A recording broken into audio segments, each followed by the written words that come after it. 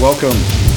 Ascent 420 podcast, number 17-ish, I think. We're going to get these uploaded soon. We'll get this right. And we're trying a new joint today. It's got a filter on it. I think the person who rolled it with a filter probably got a vaccination. That's why it's done so. Would that person be sitting Probably. here? Would that person be sitting here? Probably social distances. They're probably wearing a mask right now. Do we have to smoke it through a mask? That's right. We got to smoke it through a mask and a filter. Right, because having resin lungs is so cool. Little Mandarin cookies and Mac 1. So, What's Mac 1? Mac 1 is a new, well, it's not new. It's been around for a while, but it's a new one to me. And it's supposed to be a sativa. And, you know, then the Mandarin cookies is kind of a hybrid. Mandarin cookies kind of, it's not heavy for me, but it, you know, hangs me. Yeah. But it's a good one. Ethos, they just kill it. So, good strain. Nice. That's another seed from a seed. That one was from seed, as well as one of the phenos. This is Mandarin, at least in this pheno hunt, number 3. Okay. So you list that too. So you would list. So like, let's say you did like 10 seeds of Mandarin. Okay. Yep. Right. So you Mandarin They're 1, all 2, 3, 4, female, 5, 6, 7, 8, 9, right. 10. Yep. So and you're then cataloging them. yeah, and so then what you do is, let's say you're looking for tendencies that stretch, right? You're looking for the plant to get a little bit taller. So maybe that's what you're hunting for. Or maybe you're hunting pick for out number 3, 7, and 9 are the tall ones. Yeah. And then you write down the seeds you get from those, or well, you just then clone those. Then you take clones of just those, clone and those. Okay. you know. And then if you get a really tall one, then you could make seeds from one. Yeah, of and those so then clones. what they would do is they'd kind of take it from there.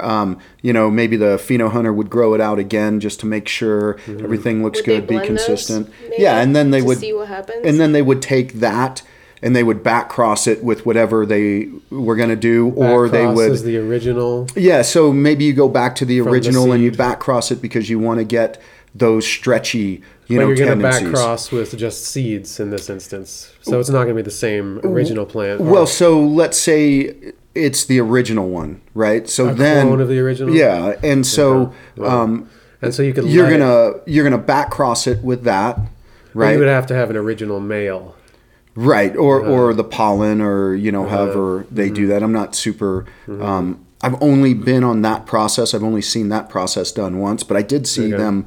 I've done that in my backyard. They showed me how to Nice. fem plants, right? And I was really? just watching the process. And again, I got to okay. do it a few times. Well, I How don't to what? know if that's like something that they're doing proprietary or right, I not. gotcha. So, Okay. but it was an interesting process, the way that they were doing it and how he was showing me. And so to my understanding, then those characteristics that they're looking for, they would try to bring out in maybe another plant or whatever they're crossing it with, or and then eventually in that. they would make right, and then eventually they would make new seeds from that. And so it might be a couple, I mean, it might take a whole year or two to get what you want, so it's a really cool, So interesting fascinating, process. Yeah. It is, yeah. And these guys are killing Final it. seed. Ethos, Right, yeah, Ethos is legit. right. Nice. It's like you could get a chihuahua out of a wolf. Exactly. Basically. But they're not making chihuahuas. They're making like Making wolves? super wolves. Would this be considered bioengineering, basically? Like, No, I don't think so. Because I asked him about that, and he's like, he was saying we're not genetically modifying anything. No, that but you're they're- controlling. Well, how technically, it the depends on genes how are- you define Yeah. genetic. I guess, right? Yeah, that's they're why I not asked. like they're providing the environment for the plant to make those changes and then selecting the changes that they want. Yeah, or it so it's was- maybe selective breeding, selective genetics, as breeding, opposed to going in there and GM, doing yeah. like a fucking Like actually- Roundup Well, no, ready yeah, that's- Yeah, plant. taking the Yeah, actual and that's why, genome like, and I was wondering if resequencing it. or whatever. bioengineering is so specific, or is it a little more? Can it be like a broader? I think concept? bioengineering would include selective breeding Yeah. as a whole. But Well, it's yeah, just what we else don't. would it be called then? Right. I think we just maybe genetically modified is more specific. I don't know. Yeah, have to look it stereotypical connotations to certain right. terms. How Yeah. is that? Just got this big old resin hit in my mouth. This filter seems to me like a mask. It doesn't really work. You can't get to the. There's a barrier in between. I never have a hard time smoking. Why do you like a filter? I do. Yeah. Why? Just catches a little more on the way. You think it's like a cleaner smoke or something, or? It does feel lighter, so I do I would understand say what with he like means with like cigarettes, use a filter. Like a non-filter is like intense, Oh, it is. right? So you So think it's lighter, but I think It's like a It's not mask as for your harsh. joint. Right? so. You never wear masks like whenever you're, I don't know, dusting things or what's the word? Not even gonna try here. joint mask. Anna was on time today. For all of you who Woohoo! actually early, Should we have a we celebration? hit like It is gonna snow this week, so miracles do happen. Nice. So we were kind of talking about this health thing, and I think we should. That's not that bad. I don't know what you're talking No, about. I think it's great. I was just talking shit. I think this would be something that we could expand on with The health. people who are a little bit smarter than us. Maybe bring someone, and I think Erin would be a good person to bring in at some point. She knows a lot about this. She follows it a ton, and she's up in arms about so many things that are happening with this bullshit. Even like Hancock, he's our douchey Denver mayor. For those of you guys who don't know, Shots but fired. he was even saying that, like just recently, if you have people who, friends who are anti, that bullshit shot that people are taking in their arm, either one shot or two shots. If you're anti that, it is your duty to convince them to essentially correct their perception. wrong thinking. Right, yeah. Isn't that how they feel about us too? That's what's interesting. I was thinking. I've It's been thinking. our duty to let. I've been thinking about that a lot recently, because some of the for instance, like the woke stuff. I mean, some of the obviously, the health stuff is that way as well. But when I see some of this stuff, I say how obviously ridiculous it is. Sure. It's just obviously ridiculous. Oh, you're racist if you own a dog, if you're white or whatever. I mean, I know that was like an article that I saw. But, What is this that's an article? article I saw. But a lot of those things seem obviously that way, but then the other people on the other side think the same way about me. They're like, it's so obvious. How can you not see it that way? And then Twitter and everything is just people trying to convince everybody else, or just talking to the choir, preaching to the choir, or whatever, And that's what I think is good. And I don't think people are having much dialogue, but I think it's good for those platforms. The problem that one side is doing that the other side isn't is one side is trying to legislate it and make them laws, while the other side is not. The other side might have an opinion, and they might say, for instance, it should be your right to get a shot or two shots in your arm, right? You should make that choice. You shouldn't be forced into making that choice. And if other people want to do it, that's fantastic. You should, if you want to. And I think that becomes the big problem is you got that one side that, for me, I'll say it. I don't give a fuck. The douchey fucking progressive side that is so radical in their ideas, and they're trying to legislate things. They fully support the legislation of making vaccine cards and stuff like that. Can you say that? Can you say a vaccine card? I don't know. Is that A travel card. a travel card Yeah. that proves that you got one or two shots in your arm? So, yeah, I think that's the difference. I think it's important for both sides to try to influence. I mean, I just don't think, again, the douchey progressive side is trying to influence. I think what they're trying to do is intimidate and manipulate.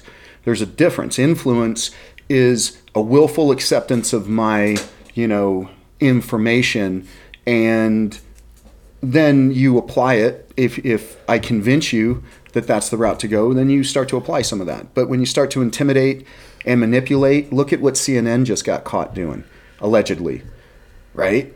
I mean, admitting that they're manipulating people, so they're not, it's no longer influence. It's got a negative spin on it. You know what I'm saying? It's for certain, particular gains, and it's nefarious. Well, so that one, the reason we talked about this last time, like the difference between like woke philosophy and regular philosophy is they, rather than trying to understand the world, they want to change the world. Right. So it's like an activist thing. And then now the news is also changing what it does, instead of just looking at reality and telling us what's up, sense making for us and all that, because we don't have the time to research and to spend all that time doing that. They're also activists now. Which makes everything confused. Right, because everyone's got an agenda. And I already didn't really trust a lot of that anyway, so now I'm like, man. Like, I mean, this Like is the every news reason hired. not to trust it, though. When I was growing up, what's happening is everything that we were always against. And so many of my friends now are these woke motherfuckers. And usually in the past, it was like you were woke, early. And then as you got older and you realize how the world works, you kind of become more conservative, right? Yeah. Now, though, it's spun. That's what Things all have of spun my on their relatives head. say. Yeah, well, That's what? All my relatives say. They're like, Okay. it's like they see you're going through a phase. Right. And it's kind of true. I can see that now that I went through phases. Yeah. I'm probably good on are that. you good? Good. I definitely did. I often say Yeah. maybe I would Well, you should have go. been an Antifa person if they got me when I was 15 and I was like fucking Against the man? yeah. For me, even and I just a was few like, years ago. Yeah, Yeah. right. And I think it's cool for us to like admit that too, to know that even you could be fooled. Like there's have you seen Brittany King online? You've seen her? She's got like a YouTube channel now, and she just interviewed, like she's done like Coleman Hughes, and she was on Eric Weinstein's. Okay. And she like was a BLM like activist, like, but Oh, I think I have seen her. yeah, and she's intelligent, Uh-huh. and I know she's still, has some of those views, but Sure. she also like recognized all these ways in which she was wrong, Right. right? And how, so she's like an example of people that can be infected by an idea or an ideology and then still get out of it. Well, I You know, think you have most to- conservatives are like that. I think most conservatives that I know, at least, they're like, yeah, let's take the Black Lives Matter thing out of it, right, for a Yeah, second, as an organization. They would be like, of course, a black person should have the same opportunities as a white person or as Most a people would Mexican, say that, right? yeah. So it's such a, again, ridiculous thing to think that there's this mass amount of racists out there that support this racist system. They Yeah. don't. And so that, so then when she recognizes that, you see that, okay, well, yeah, you've got these values that you still believe that most good people do, but then you recognize the insanity behind how we've gone away from that, though. This is what I think is the most funny fucking thing, is that in trying to be so accepting of racists and gender, or of races and genders, not racist, not accepting of racists, but what we've done is we've become racist. I mean, we've brought racism back. Yeah. Even when you look at those critical race theory classes and shit, they segregate them. And it's... That's one of those things where I say it seems obvious Yeah. that to discriminate is racist, right? But yet you discriminate. But yet they say you have to discriminate to rectify past discrimination. And yeah, so those things should be obvious. What about this? What about like, we were talking about framing. I thought about even like showing you guys this video, but maybe it'd be like too much trouble. But it's like an old physics video of like these old guys in suits. It's black and white, and they're like demonstrating like relativity. Like it's framing. They're demonstrating framing, and like one of them, there's like a table and two guys are sitting there, and they have like a puck, a hockey puck or something that easily slides on the table, and they, you know, the camera's watching and they slide it forward and it like comes back around. You know what I mean? And so if you saw that, you would think that there was like wind blowing. You would think there'd be some other force acting on the puck. Okay. Besides the force of his, you know, energy that he put into it, like shoveling it that direction. But really, when they zoom out, you see that the whole table itself is spinning. Mm-hmm. Right? Right. So that person over there then became over here, and so it like comes back, right? Right. And there was like another one where they like drop a ball, and they have it on a track, right? And they drop the ball, and if the camera's with the thing, the ball just goes straight. It just looks like it's not moving and the ball's straight. But then when they make the camera move or make it move in front of the camera, the ball does like a curve motion, right? And so if you saw it like here, and then you just see the curve motion, again, you would think that some other force was on it. So the point is that depending how you frame something, even like science and physics, you can you know, you could say that there's this other force that doesn't even exist. You'd have to like theorize that that's there. Like a scientist would say, oh, well, there's this force, you know, F or whatever, that, you know, they would make up this whole thing, but it's really not true. As soon as you zoom out, that, you know what I mean? Yeah. And so I don't know, it's just like a really good example of like the power of how you frame things can make you see the world in completely different ways. Yeah. And then sometimes, I mean, maybe if we're lucky, I guess you can zoom out and then see that you had this frame the whole time, and you're like, whoa, I didn't even realize that I was doing that. Yeah, we did that a lot in photography. Remember when we were talking about that in class? What are those called when you have... they were two like L shapes that we would make, and you put them together and you got the square. And then you, keep opening them up, and so you see more and more of the frame, right? And you narrow it down, and so you would...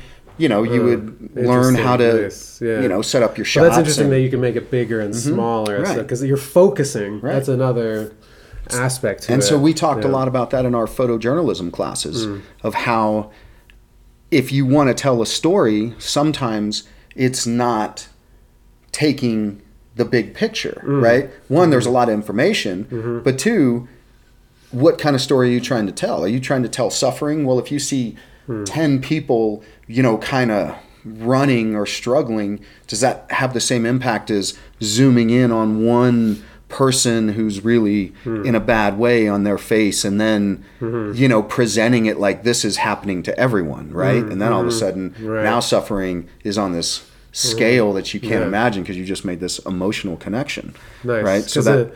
storytelling is a huge part of it, I think, and that's what it's become. And it's all narrative. But so the thing is, though, like, you know, I don't want to like go too far there, but let's take the Chauvin trial that's happening right now. Yeah. We could go there. Right? Let's go there. It's insanity what's going to be happening. Well, so yeah, and what's already happening. And then look at that one that just, you know, that lady who just shot that. The two kid that happened, and then the kid, and then the guy that got pulled over. That's the other one, right? Yeah, he was the kid. Oh no, the military dude. Oh, okay. Have you seen that one? Oh, really? Oh, okay. Yeah.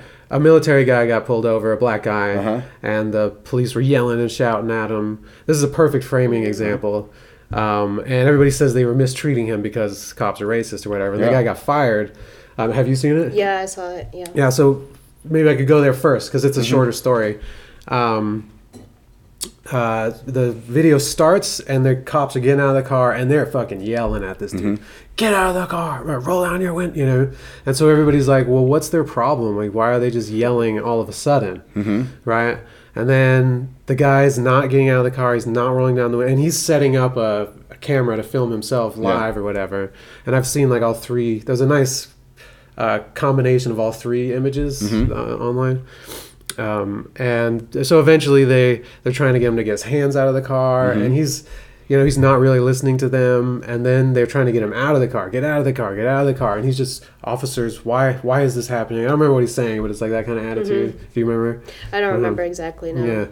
And eventually the guy maces him, the cop. And he even says, "You're going to ride the lightning," you know, and that means, I guess, the taser or whatever. Okay. And the guy's like, "What are you talking about?" And then he eventually, like sprays him with mace in the face, and they get him out of the car and stuff. So everybody says immediately, I mean, that's another thing going on now, is everybody has to have an opinion on fucking everything. And so that's the narrative that's going around. But then zoom out a little bit, and you realize that the cops were following him for like a mile and a half, and he didn't show any signs of wanting to pull over. Okay. And Did so they have the lights on to pull they him had the over? lights on for a mile and a half. That's how long they had the lights on for. So to them, they don't know what's going on. Sure. They don't know how many people are in the car. So now it's a risky situation for them. Right. Right. And so just that fact, you know, I could stop the story there. You should watch the video. You know, everybody's When did talking this about it. happen? Last week. Okay. Yeah. Yeah. Yeah. And and then the other aspect, if I bring it to Derek Chauvin, my girl's been watching the trial like all day long, every day, because she's bored at work. And so she could do like AutoCAD while she's like listening to the trial, you know? And so she said one really interesting thing was that how much they like zoom in to every little detail. So the prosecution, which I think the defense just started yesterday or the day before, but the prosecution had, you know, like use of force experts and stuff, and they would zoom in so far they would like show the anatomy of the neck, and if, you know, what part has the blood flow and airflow, and, you know, and then you're right. So her whole point, which I thought was like a nice way to put it, was like they zoom in on every little thing, and so every detail is complex. Every single detail is like, it's so, the reality is it's incredibly hard to find out what happened to any situation. Like every situation, and that one I think in particular, is so complex that to think, especially that you can just watch something, and then that shows the ignorance of people, the ignorance of our own mind, as we have this bias that if we see a video, we think we know what happened. Well, I saw it. Well, what did you see? You know what I mean? So there's this whole, so that part of it I think is huge. That's been one big takeaway I've been like seeing from it, is like once you learn all these little details from the trial, it's like, wow, that happened too, right? He had pills in his mouth. They find pills in the ground. The guy's a drug dealer. He was resisting arrest. Right. I mean, like kicking his way out of the car. He couldn't breathe when he's in the car, right? I mean, even, you know, we saw some of that video from the body cam, you know, in the fall or whatever. But now even more information's coming out that his friend's a drug dealer in the car, or they suspect. I guess they don't know that for sure. And he OD'd like a couple months before on fentanyl. And so there's so many like his girlfriend testified that dude was, you know, somebody who they got drugs from on occasion. And the amount in his system, and there is like debate on that. Like, did you hear the video where it's hard to tell? At first, when you first hear it, I heard somebody just play it, right? They didn't preface it. The hooping? Or no, when he's like, this is what the video sounded like to me. He said, I ate too many drugs. Right. Okay. I heard that, yeah. But then they reframe it. They reframe it and they say, oh, but listen for... I ain't on any drugs. Right. And now, when I heard it, just played, they didn't preface it, I heard the first one. Okay. And then when they did you hear the second one after they said the second one? Right, and then you hear it again after they said, now this is how it's been framed. Then that's what I heard. Then it's like, well, wait a second.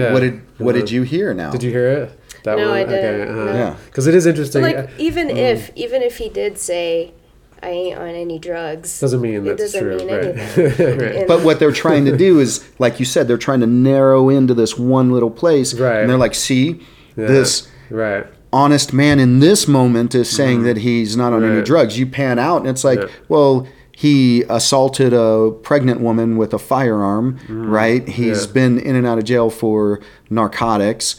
And I'm not judging him. I'm just saying, you look at that kind of stuff and it's like, well, maybe he's not this innocent man. People forget that this dude was huge. And Derek Chauvin wasn't 140 pounds. Yeah, he's not very big. Right. So that's like Mighty Mouse. How big is Mighty Mouse? Right? Well, people think that featherweight.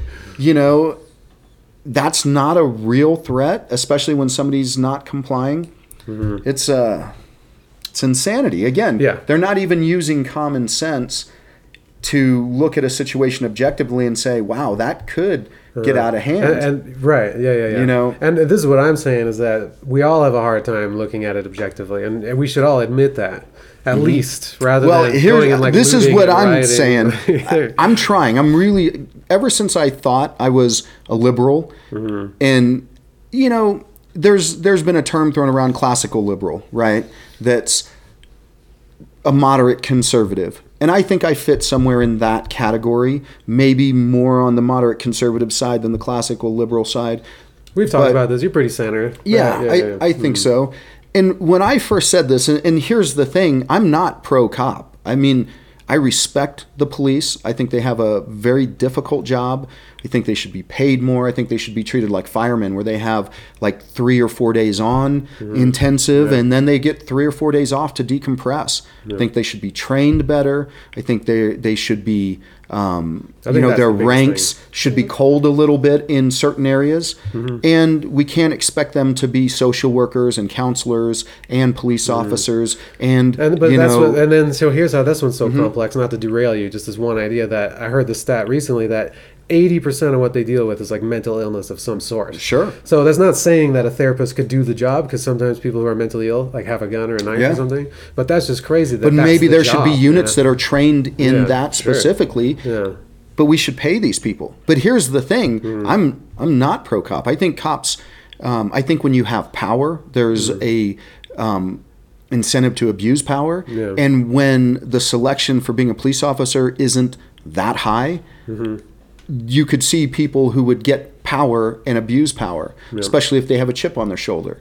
I've trained with tons of cops through my career, and I remember you talking about that. I don't know any that were racists. I know many that were kind of shitty cops. I know many that were really good cops and believed in what they were doing, and I knew some that were bullies that would beat the fuck out of somebody, but they were pretty much willing to beat the fuck out of a white dude as well as, a black dude as well as a Mexican dude. You know what I'm saying? I mean, they were kind of, they just wanted to beat the fuck out of people. So I think we've got to call things for what they are. So for me, I'm not, like I said, I'm not a police lover. I agree with some of the things. I disagree with some of the things. I think we do need reform. But when I first saw that, the first thing that came to my mind was that dude is fucking huge. George Floyd, yeah. And it's like when people are saying, because I had this friend who used to train here, and he was this really big dude, probably like crossed that 300-pound threshold, right? He was a big dude. He was tall, big, and he, and I got into this discussion, and he's like, "You don't think that's racism?" And right off the bat, I'm like, "Well, they showed the guy's wife." From the very beginning, she's a Hmong. It's like Chauvin's wife. Yeah. So which is Chinese? It's I think like Vietnamese, Cambodian hill, people. Right. I think it's kind of in the mountain regions. Right. So people would argue that enforces their racist. How so? That makeup. He's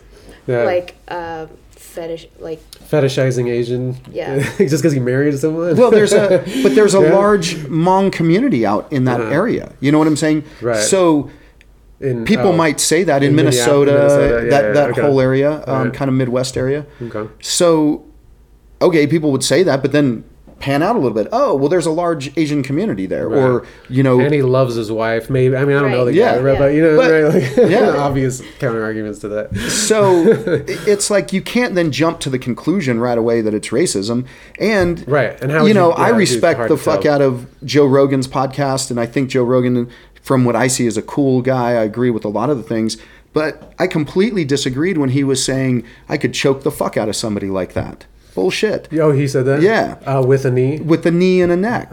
It's because everybody wanted to jump to this conclusion. And I'm like, fuck, you cannot choke someone out like that. So, just to talk about it, because it's only on one carotid. Right. Correct? Because it'd be pretty hard to get this side. Well, and some people said that he was collapsed into the other. Into and it's his shoulder. Like, look. So that would be possible. The size difference, it changes it. That is a big thing right off the bat. You'd have to be pretty passive to let yourself pass out without just that little adjustment in jiu-jitsu that. And the guy could talk though. We've all been choked out. When you're choking, you can't talk. Okay. So I don't know about at the end. You know, like well, I think and Right, it's hard like to tell the past because the last there was 3 that minutes one or so. that one professional said, "I can tell exactly where the he UFC died." guy. No, oh, the, yeah, the that's right. cardio. The doctor. He's on a the prosecution what side. do they call it? Like Yeah. some sort of pulmonologist or Right, he's an expert of breathing, right? Pretty much, yeah. And he's like this exact point. Yeah, And he said also that there could be no other cause. Correct. And which then- is a ridiculous thing for anybody to say, Right. again, because he wasn't there. Right. To just look at a thing and be like, oh, there's no possible other, because there could be tons of internal things. It's a living, Sure. Like if there were drugs or what other things But are happening again, inside. he's an expert in his field. I'm an expert in my field. Okay. You're not going to choke someone out like that. I mean, yes, people say it's possible. Right. Anything's fucking possible, Yeah. right? Right. So, but then they let's also came out- talk about the average. Let's say George Floyd was not a pussy guy. He was a big dude. He was a strong guy. He might be a nice guy, but he had the commitment level to stick a gun in some chick's stomach. I mean, he had the commitment level to run with some pretty, Hardcore rough people. crowd. So it's not like this guy was just a passive pussy of a guy. So you got to take all those things into account and say, okay, well, again, you got to be in the situation, right? It's real easy to be the person on the outside. Right. But if I took those things into account, and I got some shit early on when I said, "Ooh, I think that cop is going to get off on this because it seems to me like he complied with the procedures." And I thought from the very beginning, it's just like, it's not so clear. Yeah. At least it's not clear. And I remember like early on, I was like, can that happen? Like Yeah. the next day or next time we came in here, I was like, yo, can you choke someone out like that? Because I was questioning it. I have enough limited experience of trying to choke people to be like, I don't know if that's possible, Yeah. And then there was just a lot of things about it that's like, what else is happening? And then the body cam footage comes out, and he's out of breath in the car. Yeah. It's at least complexifies the thing. You gotta stop at that point Yeah. and be like, wait a second, right? And then there's the problem with. But would you say though, so people would argue, and I'm not saying Yeah, this is yeah. what I believe, but I'm just trying to be the devil's advocate here. Okay, yeah. That him saying he couldn't breathe in the car, wasn't that like an alarm or a red flag not to? And so there's the one know. argument I'd say against Chauvin is that is the argument that if you're detaining someone, then they're under your care, you could Yeah. say. Yep. And if someone dies out of like negligence, I would think that's the one thing that he might. Well, that be would guilty have of. been Right. the thing that they should have Right. tried him on. Right, is, because um, and so you're right. So negligence. I mean, the things that complicate that too, because again, there's more framing to that. Is that they did call an ambulance and they couldn't get in because of the crowd. Yeah. And there's like a certain code. My girl was telling me this because she's been watching it. That they tell the ambulance, they're like, "Hey, we need you, but it's dangerous for you to come in here right now." So they give them that code. Well, so yeah, that, they need to know. right. And yeah. So the ambulance is waiting out there. Here's Yeah. something else that Yeah. they said too was that this was one of the experts, and the defense asked him, "Is it possible or something like that somebody would say they couldn't breathe Right, to not get arrested. to not get arrested?" And he's like, "That's a common." Yeah. Hear that all the occurrence, time, yeah. right? So, Yeah. Or I need a doctor. I need an Yeah, ambulance. I right. need to go to the bathroom. and right. and so he was already resisting arrest. So you know what I'm saying? It's like, again, they just, unless they railroad Chauvin, right? Unless it's just like been predetermined somewhere where he's got to go down and be the fucking scapegoat for this, is all they have to do is raise doubt. It's all they have to do, because Reasonable doubt. for murder, that's what you got to do. Beyond a And reasonable doubt for murder. If I you think. look at it, how can There's you doubts. say that there's no doubt? There's in- doubts that he intentionally killed him. Correct. There's doubts that That any racism. there's doubts that he even killed him. Okay, right. I mean- right. There are doubts to that. Right. Where the thing you could get him was that maybe he should have done more to help prevent, even if it was a drug thing. Mm-hmm. You get the ambulance in, you turn him to his side. There are some things that are a little questionable, like why you're kneeling on a guy for that long. Mm-hmm. You know what I mean? And then that's where those things come out. They're waiting for an ambulance. Sure. They got a crowd to deal with. They need to, deal with the crowd. Well, and there keep- is procedure though that says yeah. that that's what you do. But you, then supposedly you there's also knee and detain them. Right, but then there's one supposedly where you have to turn them to their side once they're like been there for long enough or well, something like that. so then this goes back to what I heard with the defense. And again, I'm not an expert on this by any means, Yeah. but then they were saying, us are. but the crowd was getting hostile. And so when the crowd's hostile, you got to keep that guy face down to Right. minimize that Okay, threat right. while you're I see. addressing Yeah, other exactly. threats. So you, it's really you keep complicated. panning out, Yep. and it's like, okay, so let's look at that just for a second. Let's look at that case. And you look at it, could you say, even from those pictures, that Chauvin, I think that's how you say his name, right? I think so. Chauvin, one of those. Wasn't panicking. It looked relatively calm, and that's where some people He had even his hands in say, his "Look how pockets." calm Right, he yeah, looked yeah. while he was killing And him." if you frame it that Yeah. way, I did at one point kind of see it that way, like, whoa, maybe, you know. Yeah. So now let's switch it, change gears, right? Look at what happened with this kid that just got shot, and so now the police officer is saying that she thought she grabbed her taser. And she says taser, taser. And so now then right you've after got- she's like, oh no, I shot him. Have you watched that one? She's like, "Oh fuck, I shot him," or something yeah, I like shot that. him. And then all the other guys. But go on, make your But point. Yeah. now that becomes something where it's a tense moment, right? And maybe Floyd's was, I'm sure Floyd's was a tense moment Yeah. because of all the stuff going on. There's a lot going but on. then do you look at Chauvin and you say, wow, man, that guy maintained composure in the situation now that we see the bigger picture? Could you make that? Could you make that argument? Yeah. Because then you look at this gal who was a 23-year vet, and she pulls I see the your wrong point. piece out of her, Right. equipment belt. And I heard a And- guy saying that like the taser is like way back here. You know, they put the gun on the hip, Sure. and they make it hard to get the taser, or it's like on the chest. Yeah. To make sure that you don't make that mistake. Sure. They, I heard Well, someone say. but then we got to take into account, right? Because this is what gives people this, then it's got to be racism, right? Because he was black and she was white. But again, this is the other cop there ridiculousness was black. The other of it. cop that was right? right there. And there's tension What does he going think? on, right? Yeah, I would mean, love to know actually. they don't train these cops enough and give them enough downtime to Right. cool And their if- jets. so- right. So Yeah. in a panic don't have situation, we do this in jiu-jitsu all the time, right? Where when you start to get spun out, what do people start to do? They start to panic, and even somebody who's been training for a bit, right? That can happen. You Yeah, get smashed you by a you dude. start to Yeah. panic and you start to lose control. You start to lose your motor functions. Yeah. Well, again, this buildup, there's a breakdown. Colonel Hackworth was one of the most decorated Army soldiers coming out of Korea and Vietnam, right? And he spoke up against the military. He was destined to be, like top brass, but he spoke up against the military. And so then he got railroaded. But what he was saying, shit, what were we talking about before that? I lost it my- there. Keeping cool. Yeah. Oh yeah. When you freak out. Right. you Okay, panic. so Yeah. what he was saying, because this guy was in a ton of battles, a ton of really hard shit. He's like, even the toughest, hardened soldier is gonna have a breaking point, right? It's gonna have a point where they are just not operational anymore. And so the amount of pressure we put on these cops, right? Yeah. And then you look at what's going on in that exact place for this George Floyd thing, or not thing, trial, give it its due.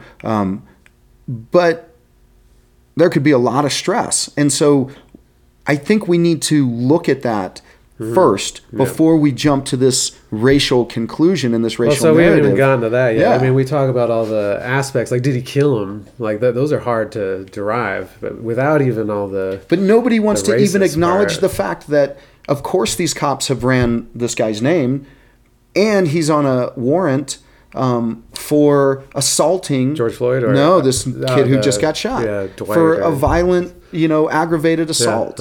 So.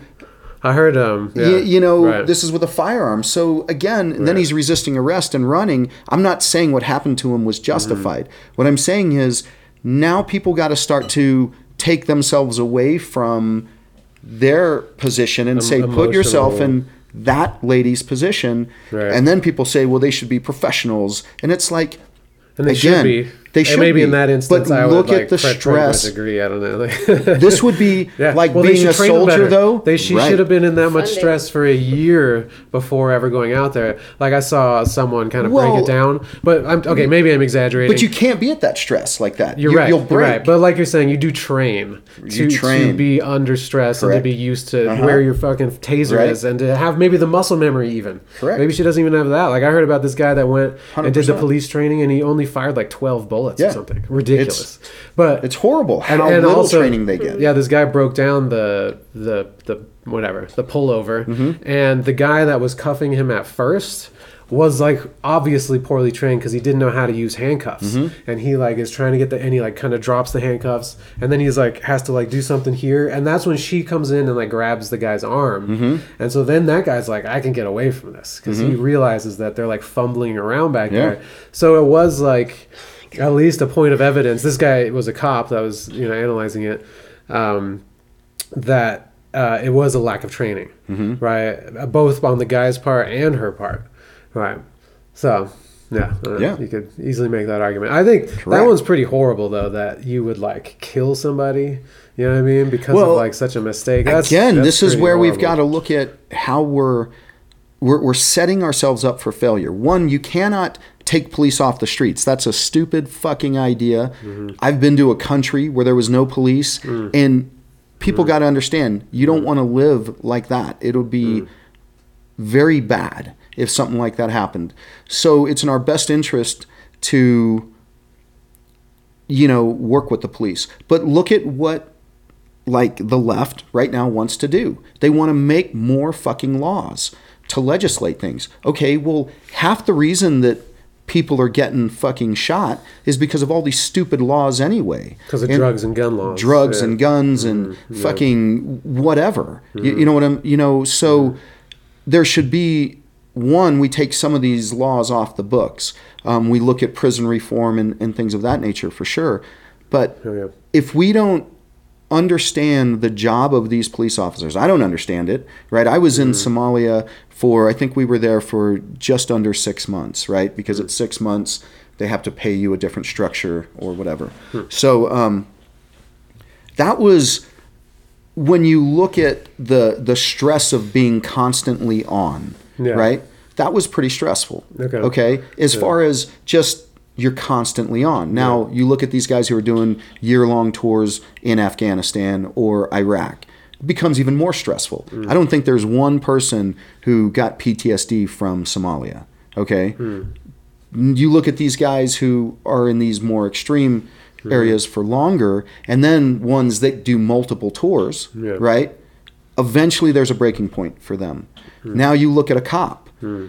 It's not that cops are in the same action that a combat soldier is. But there is always that risk. But there's right? always the Yeah. risk. It's insidious, Yeah. right? It's just always there. And so Right. it's that low level stress And there's a- that they're day after Yeah. day after day, year after year They don't after get paid year. that They don't well. get paid that well. Right. And they don't get, I mean, seriously, you look at firemen are on, they got a great schedule. Same Okay. with a lot of nurses, right? They'll do 12-hour shifts and they'll work, 4 days on, 3 days off. Okay.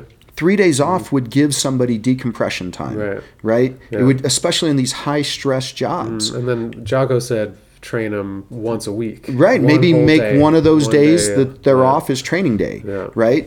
So it's a low level in Yeah. like the real world stress. Maybe it's the stress of the training, but that helps relieve stress. You know what I'm It saying? does, When you're yeah. doing stuff like that, Right. Yeah. because you develop proficiencies and you Yeah. develop tools in which you. Right. So there's another one of those arguments that I don't understand that people that make is, to me, the obvious answer is train cops more.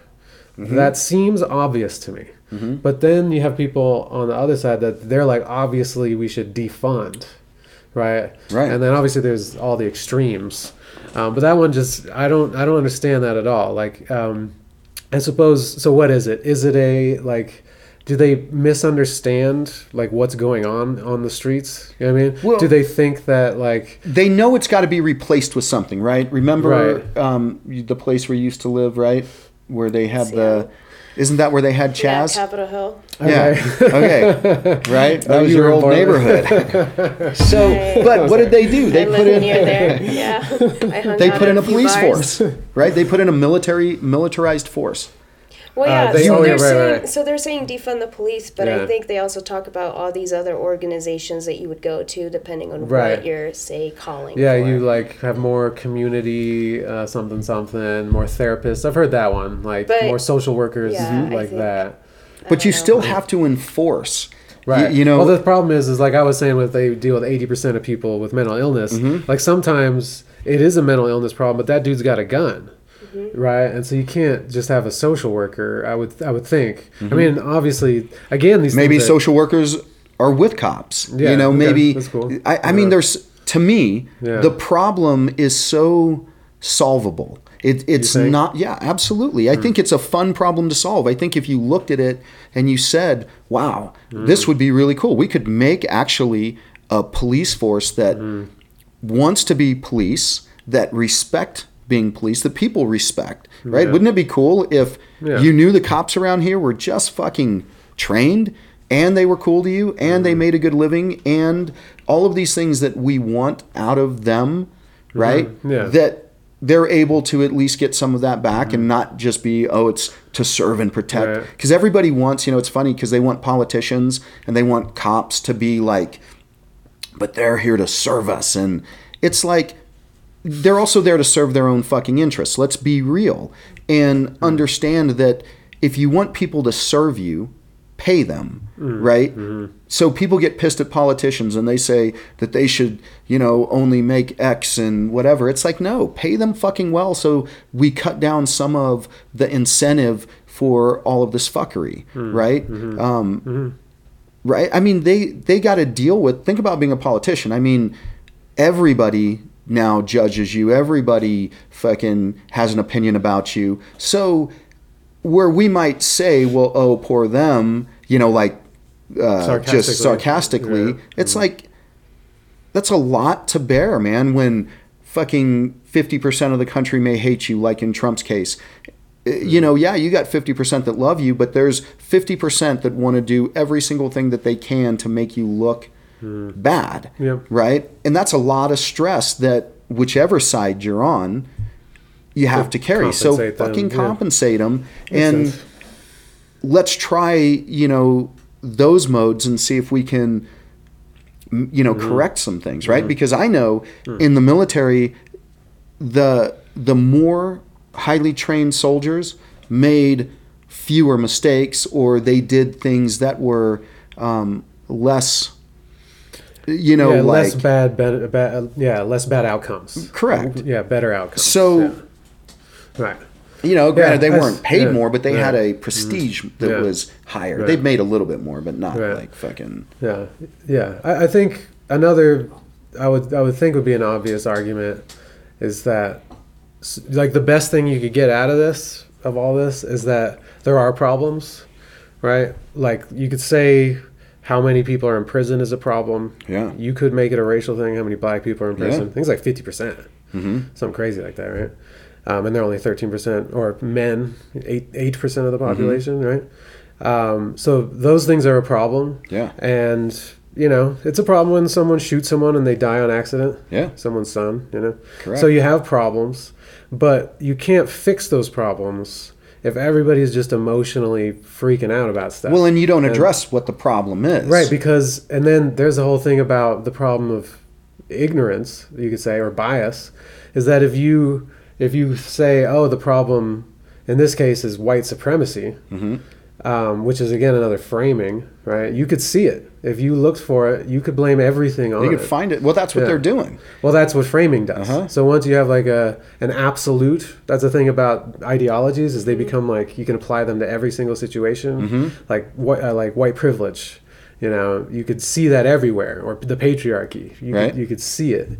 But if your ideological framing is off base, then all of your solutions are going to make things worse or not better, maybe worse, right? And that's the thing Jordan's always talking about, like at least don't make things worse. Right. Right. And that's why like you work on yourself before you change the world. That's a whole other thing. Like everybody wants to fucking change everything. Well, what do you know? Right. Like what are your ideas? What success have you had in that? Right. What have you done that's changed? Yeah. That we could look at you and say your formula for change then has some merit. Right. Yeah. Most of these people haven't. Yeah, and I like that. Like if you most activists that I know haven't. And if I exactly, and if I watched a podcast or something, I don't care what this person says unless they've done something most of the time. You know what I mean? That's what I'm looking for. Yeah. Right? I'm looking for, this guy's done this and this. What does he have, like? What does Elon Musk have to say? I want to know. This dude's fucking badass. Yeah. You know, that's what we're looking for. So. Yeah, you don't want so then everybody's got an opinion about, and then honestly, they don't even have opinions. They're just riding the train. They don't have a solution or understand even the argument that it is white supremacy. They don't even understand that argument. They don't even understand the process of trying to come up with a solution, because to do that, you've got to listen to the counter argument to it, right? Or other people's opinions about it. You have to look at the counter argument. You have to. Yeah, or else you're just like living in an illusion, right? Yeah. So. Yeah. Are you living in an illusion? Right now, maybe. Maybe. Well, you're the one who made us roll 2 joints, so I'm just saying. That's like you're gonna like your eyes are already pretty cash. Yeah, this was a strong one. Yeah. I was doing okay. Maybe I didn't. No, I feel pretty up on it. I think maybe I was Could be like, that I'm just tired. I was taking small hits to not like, I was like, I gotta watch myself a little bit. To not get too blazed out. Yeah. That's funny stuff. Yeah. So tying this into the health, then, right? Okay. I think it goes along these same things that we're talking about. The framing of health is. It's really taken us into some crazy directions, right? And how we should view our health. Now it's not on an individual level, it's on a collective level. Collective health, yeah. Yeah, that's weird, it's like if you don't do X, then you're hurting other people's people's health. Yeah. Instead of looking at your own. It's funny because I've always believed that, but when I wanted to think that I was more liberal, because you want to feel like a lot of it was, I think, bullshittery too, because I wanted to feel like I'm accepting of everyone. I'm really not. I mean, it doesn't matter race or, like if someone's gay or anything like that. It's that like I don't people like you're pussies. not friends with. You don't like pussies. Yeah. He's not friends with pussies. Right. People that are willful. Some, people understand it and they're trying to work their way through it. But when you're just willfully like fucking whining 10 ply. You guys watch Letterkenny? 10 ply? I've seen like just a couple episodes It's randomly. pretty funny if you like Canadian humor. Oh, no, I haven't seen this. Have you heard of it? 10 ply? So 10 ply is like you're fucking way soft. Okay, that's just a phrase from the show? Uh-huh. Yeah. Okay, is that the name of the show? Letterkenny. Letterkenny. Okay, no, I haven't heard of it. It's good. Okay. What's funny is when I first heard about this show, like, never knew anything about it. And a couple guys were out here talking about it. Well, my phone was in my office, door shut, locked, whatever. And so I was teaching another class. They were out here talking about it, I guess. And so they come in back and just briefly mentioned, that with the shit that they were talking about. And I asked, what's that? And, they said Letterkenny's show, whatever. And I completely forgot. It went one ear out the other. And so I get home and I was looking for something on YouTube. And all of a sudden all these Letterkenny, really episodes started populating or clips. Yeah. You know what I'm saying? And it's like, it's listening to you. yeah, I mean, legit. And watching. I swear. I've had one of those too. Because I'd never looked it up. I'd never, again, I never even knew. And I completely forgot the name of it. It wasn't until I saw it that I'm like, oh, shit. Right. And so we were talking about it, and what they were thinking is that, your phone heard it and then picked it up, and then once it syncs, Or maybe Right. just pinged with their Yeah, phones. or and pinged whatever with they their watch, phones. Yeah, Okay. Wow. Yeah. Gathering. Right. Information. pinging Yeah, it. It's like, right. bing. This guy watches Letterkenny. Let's get him hooked But on. like, it. if they can create targeted advertisements like that Yeah. just by the ping of your phones, Oh, like, wow. what can't Uh-huh. they do? Right. Yeah. Getting, What else would they use that for? I don't know, maybe Right. like one of those shots that they put in your arms, or two of those shots. It's funny though, because now this is, see, I think like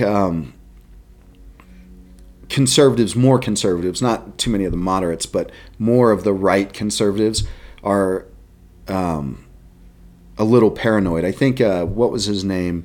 He was the congressman with the patch, conservative guy. Dan Crenshaw. Yeah, Crenshaw. He was Yeah. saying that, and I agree with him on that. That overly paranoid. Yeah, that are, you start to see that Right. kind of, Into conspiracy kind of Paranoia. stuff. Right. Yeah. and I've always questioned some things. Like, there's some things that I look at and say, that's really peculiar how that Yeah. happened, and then it benefited this group of people, Right. which in turn it pushed these policies, which in turn, Yeah. it like turned we're it did playing this. cards. Yeah, and so it's like, okay, Huh. but that could be a coincidence, right? That could be a huge coincidence. Again, yeah. How do But when the you see what's situation? going on right now, for me, I gotta look at some of these paranoia and conspiracies and be like, that's starting to make a little bit of sense, right? Huh. And it's like, I really try not to be that guy, just because I always like to have multiple sides to the argument. I mean, literally, if people could get into my head, they'd see that I'm sitting here talking it out with 3 of me or 4 of me, right? And man, the more and more I look at some of this stuff, it's, like these executive orders that Biden did on the guns right now. They're not really significant, Yeah. but I heard that. here's what I think is interesting is that, well, then what kind of executive orders can you push, right? You start to push executive orders on, Second Amendment. Do you gain a little ground on it, and then you get to push a little bit more, and then you get to push a little bit Yeah, more? just normalizing those. What's But- that? He's Normalizing the executive orders? Well, I mean, Obama did a bunch, and then Trump did more, and I think Biden has done even more. I'm just saying that's just framing. It is framing. Yeah. I think, as far as like conspiracy theory stuff, I was thinking like when everybody agrees on things, maybe heterodox, that word, like the opposite of orthodox, like people that think differently, they say heterodox. Like, you almost have to look at some of those things when there's such a majority pushing narratives. That's what piques my interest into like other ideas, because I'm like, there's something off when everybody's agreeing on Right. things. When I see that, when I see a lot of people going a certain direction, I'm and then now, oh, fuck, and I'm then gonna go the other now, way. that certain words are just like taken off YouTube, or and every social media, everything. Like, you just Yeah. can't find anything. That's all. I could see the point too. Maybe if I, steelman it a little bit, like, but that also, at least what I'm saying is, it like triggers me to be like a little questioning. I start to question stuff. So this is how somebody framed this argument. I can't remember who it was, but they were talking about like buffalo in the Wild West. Okay. And so, how Indians, some tribes, would hunt their buffalo is that they would run them off of cliffs.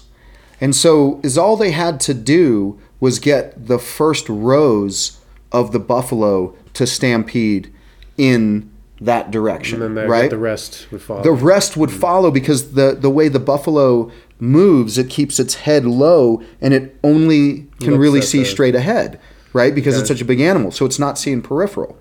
Well, when the front buffalo recognize that There's a cliff. they can't stop, because the rest of the crowd is just pushing them forward. And I think this is what's happened to the Democrats, is that they pandered to the left, the hard left, and they allowed this fucking woke wave to start going, and they're not going to be able to stop it. They're going to get run over the cliff, and it's going to be. There definitely is a ton of momentum. There's a ton of momentum going in a direction. Ton of buffalo that with their heads down, right? Only looking at the ass of the fucking person in front of them. It's pretty good. Yeah, right, it's like lemmings too. That's the other one, right? That like things that walk off cliffs or whatever. Yeah, that's what I was thinking about. I was going to say buffalo are pretty cool.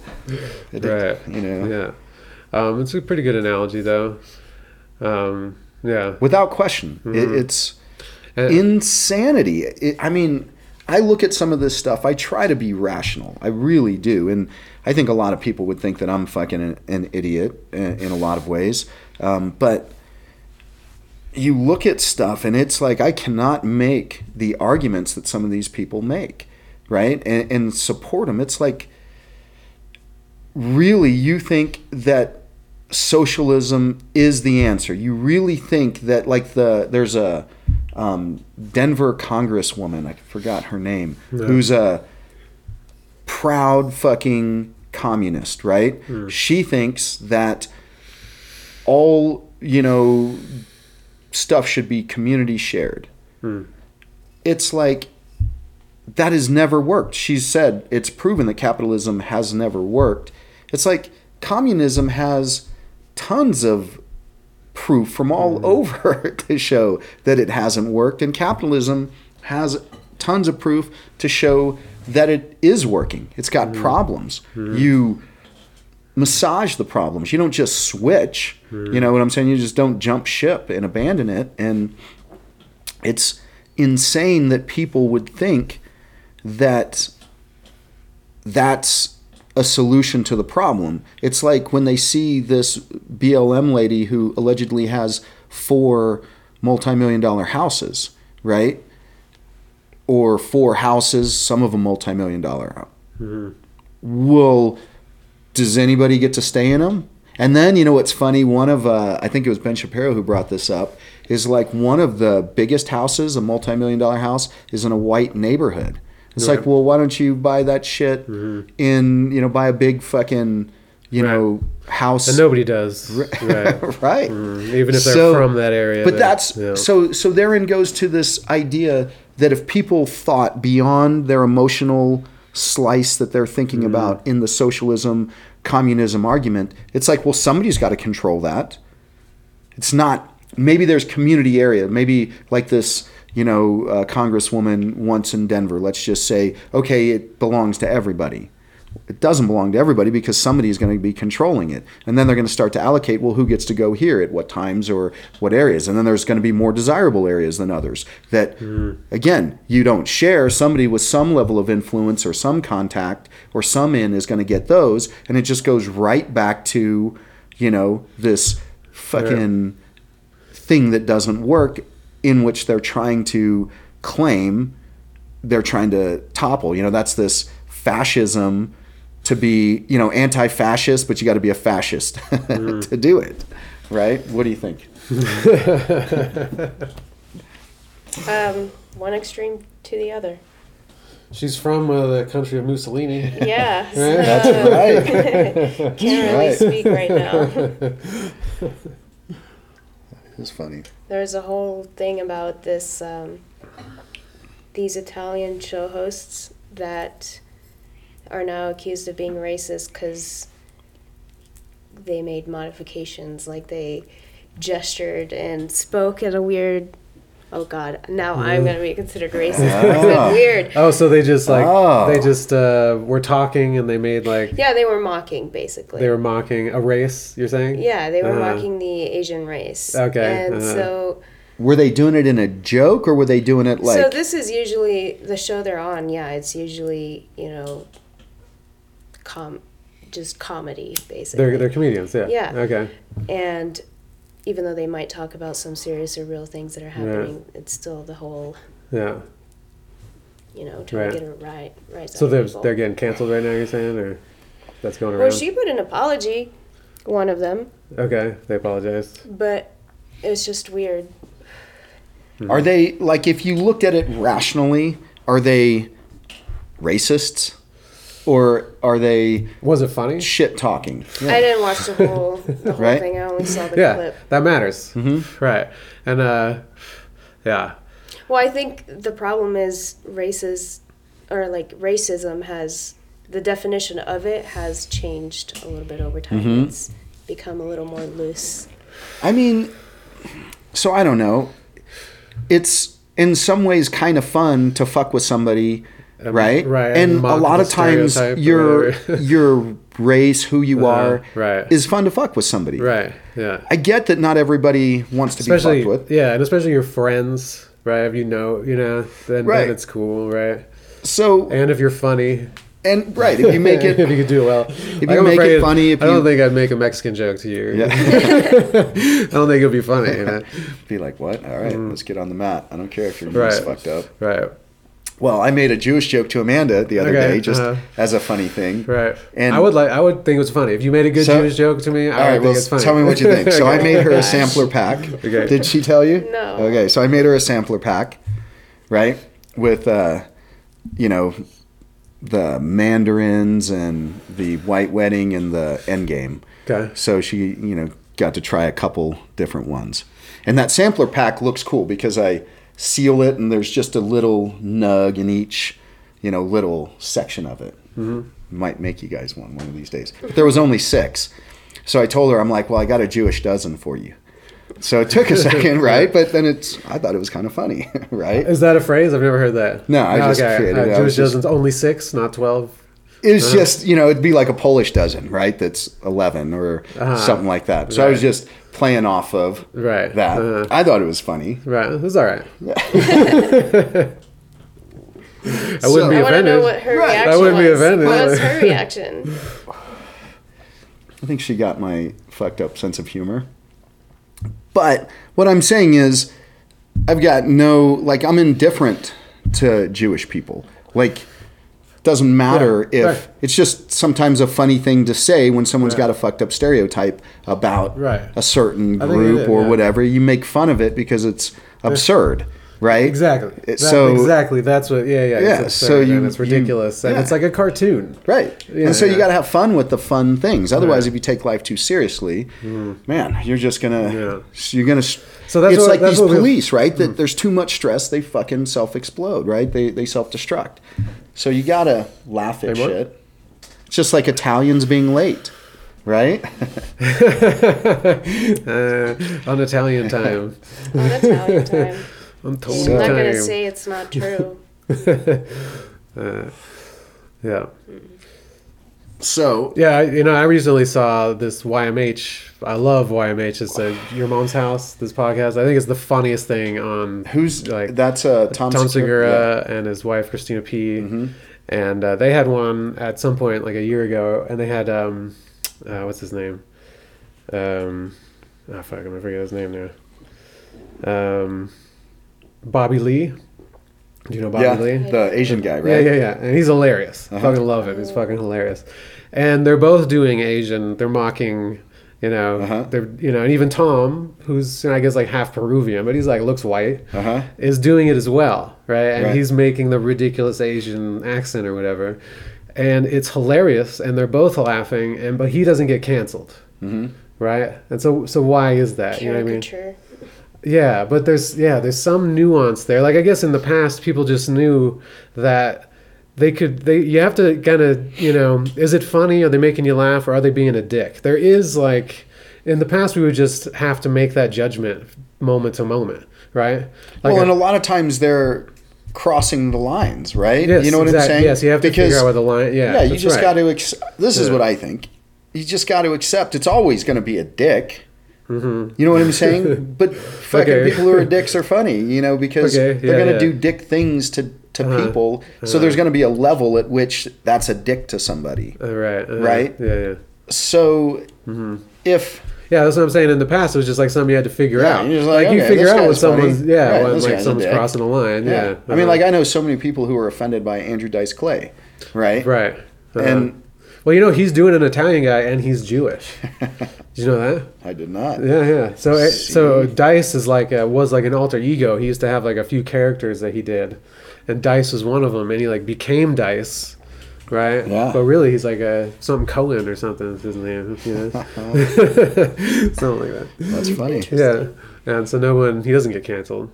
So there is this weird arbitrary. But do you think he would canceling. be canceled now? Like if he was Dice? Doing some of those jokes? Yeah, like I Dice wonder. today. Would Dice Right. be able Especially to emerge the women, from the like comedic the women jokes or whatever? Yeah, I don't know, man. I don't know. Well, comedians, that we give them leeway. Like people that like comedy think that stuff's funny. You know what I mean? So it's, I do feel we like... have somebody who's that overt right now?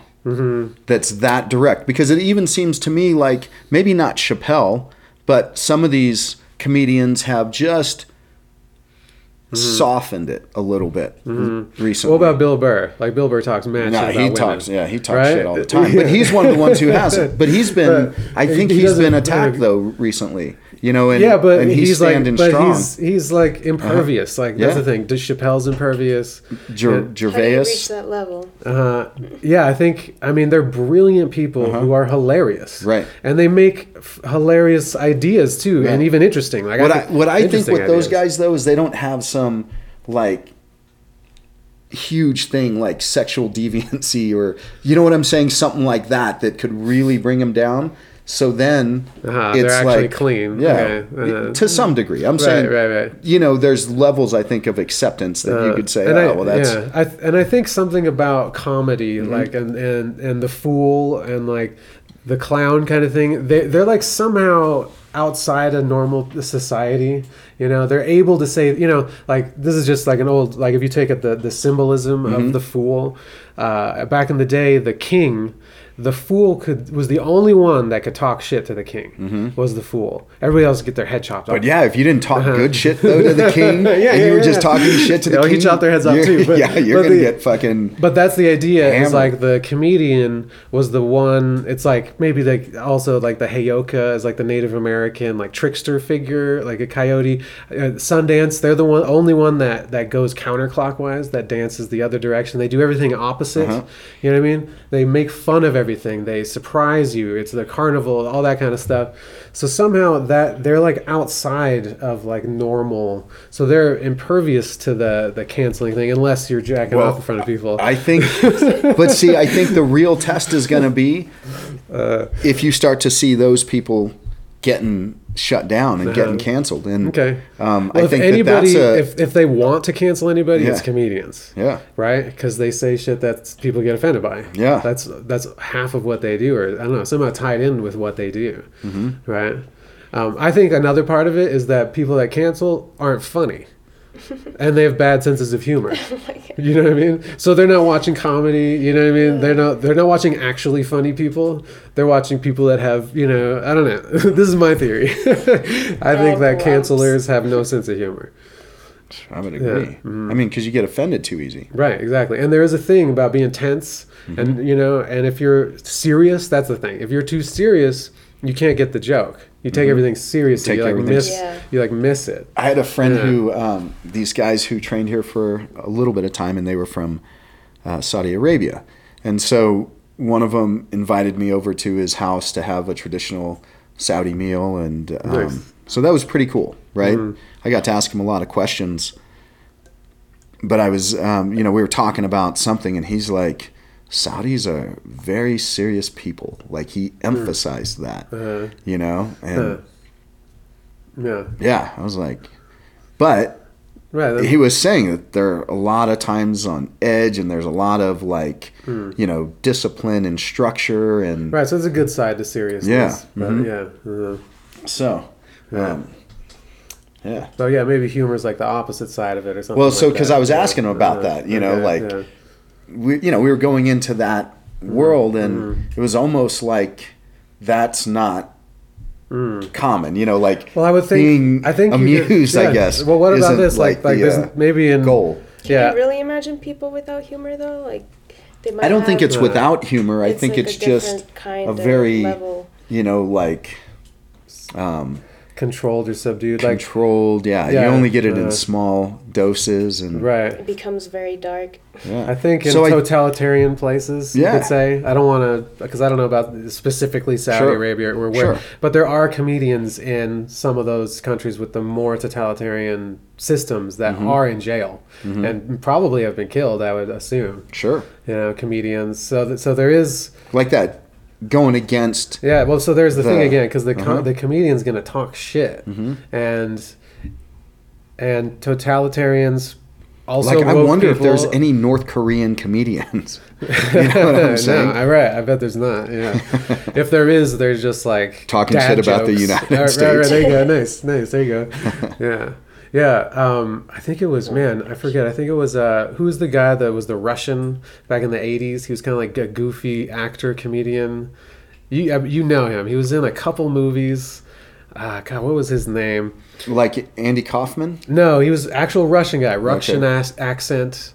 He was really goofy. If I said the name, you'd know Uh-huh. it. I'm forgetting his name. Okay. And he was from Russia, and he Okay. talked about how at first he was trying to be a comedian in Russia in the 70s, and the rules that they had some crazy rules. He was on like a cruise ship. He was like a cruise ship comedian, and he like was only allowed to say certain things. He had these things you couldn't talk about. So he mentioned that. Yeah, that'd be rough. It's like, oh shit, none of this Yeah. is funny. Right. Yeah. I make fucking get Yeah. something funny out of this. Right. So there is some, I guess like the other thing is like comedians like really playful. It's kind of that attitude, and if like structure and discipline is kind of like the opposite of that. It's like saying things are like this. They need to be this way, right? And a comedian's like, well, and breaks the normal things that you should say or can do. They like break those things, and so some people would see that as dangerous. Maybe it is dangerous. Like maybe the left. How they like Jordan talks about that with they're like higher in openness. Democrats, people on the left or whatever are higher in trait openness. That he talks about those things, the 5 big traits or whatever, 5 big personality traits.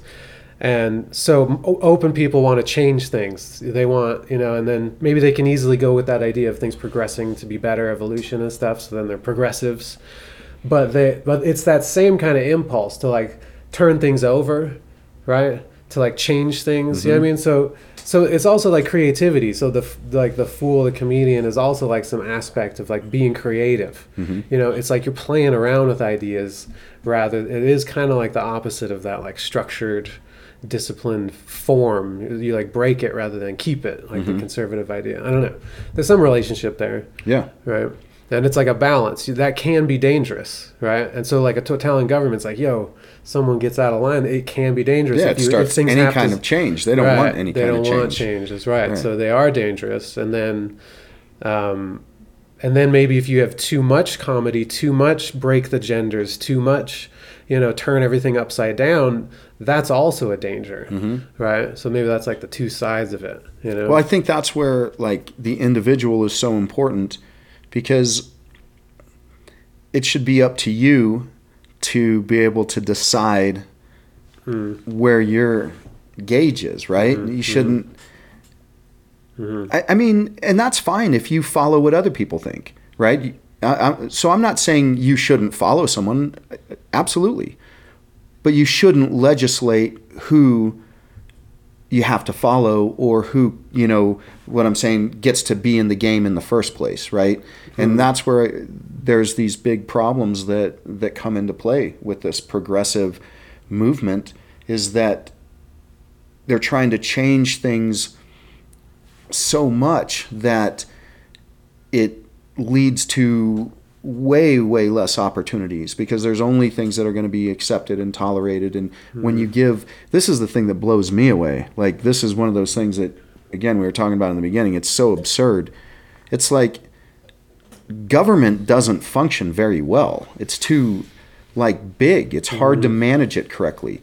There's very few organizations, we had talked about this, I think, that are managed well. So somebody said parks, recreation and stuff like that. And I was like, okay, I can't really argue that, because I think we've got a good national park system. And I think we've got, I think from what I understand about it, at least it's functioning pretty good for a government agency. Okay. But think of another.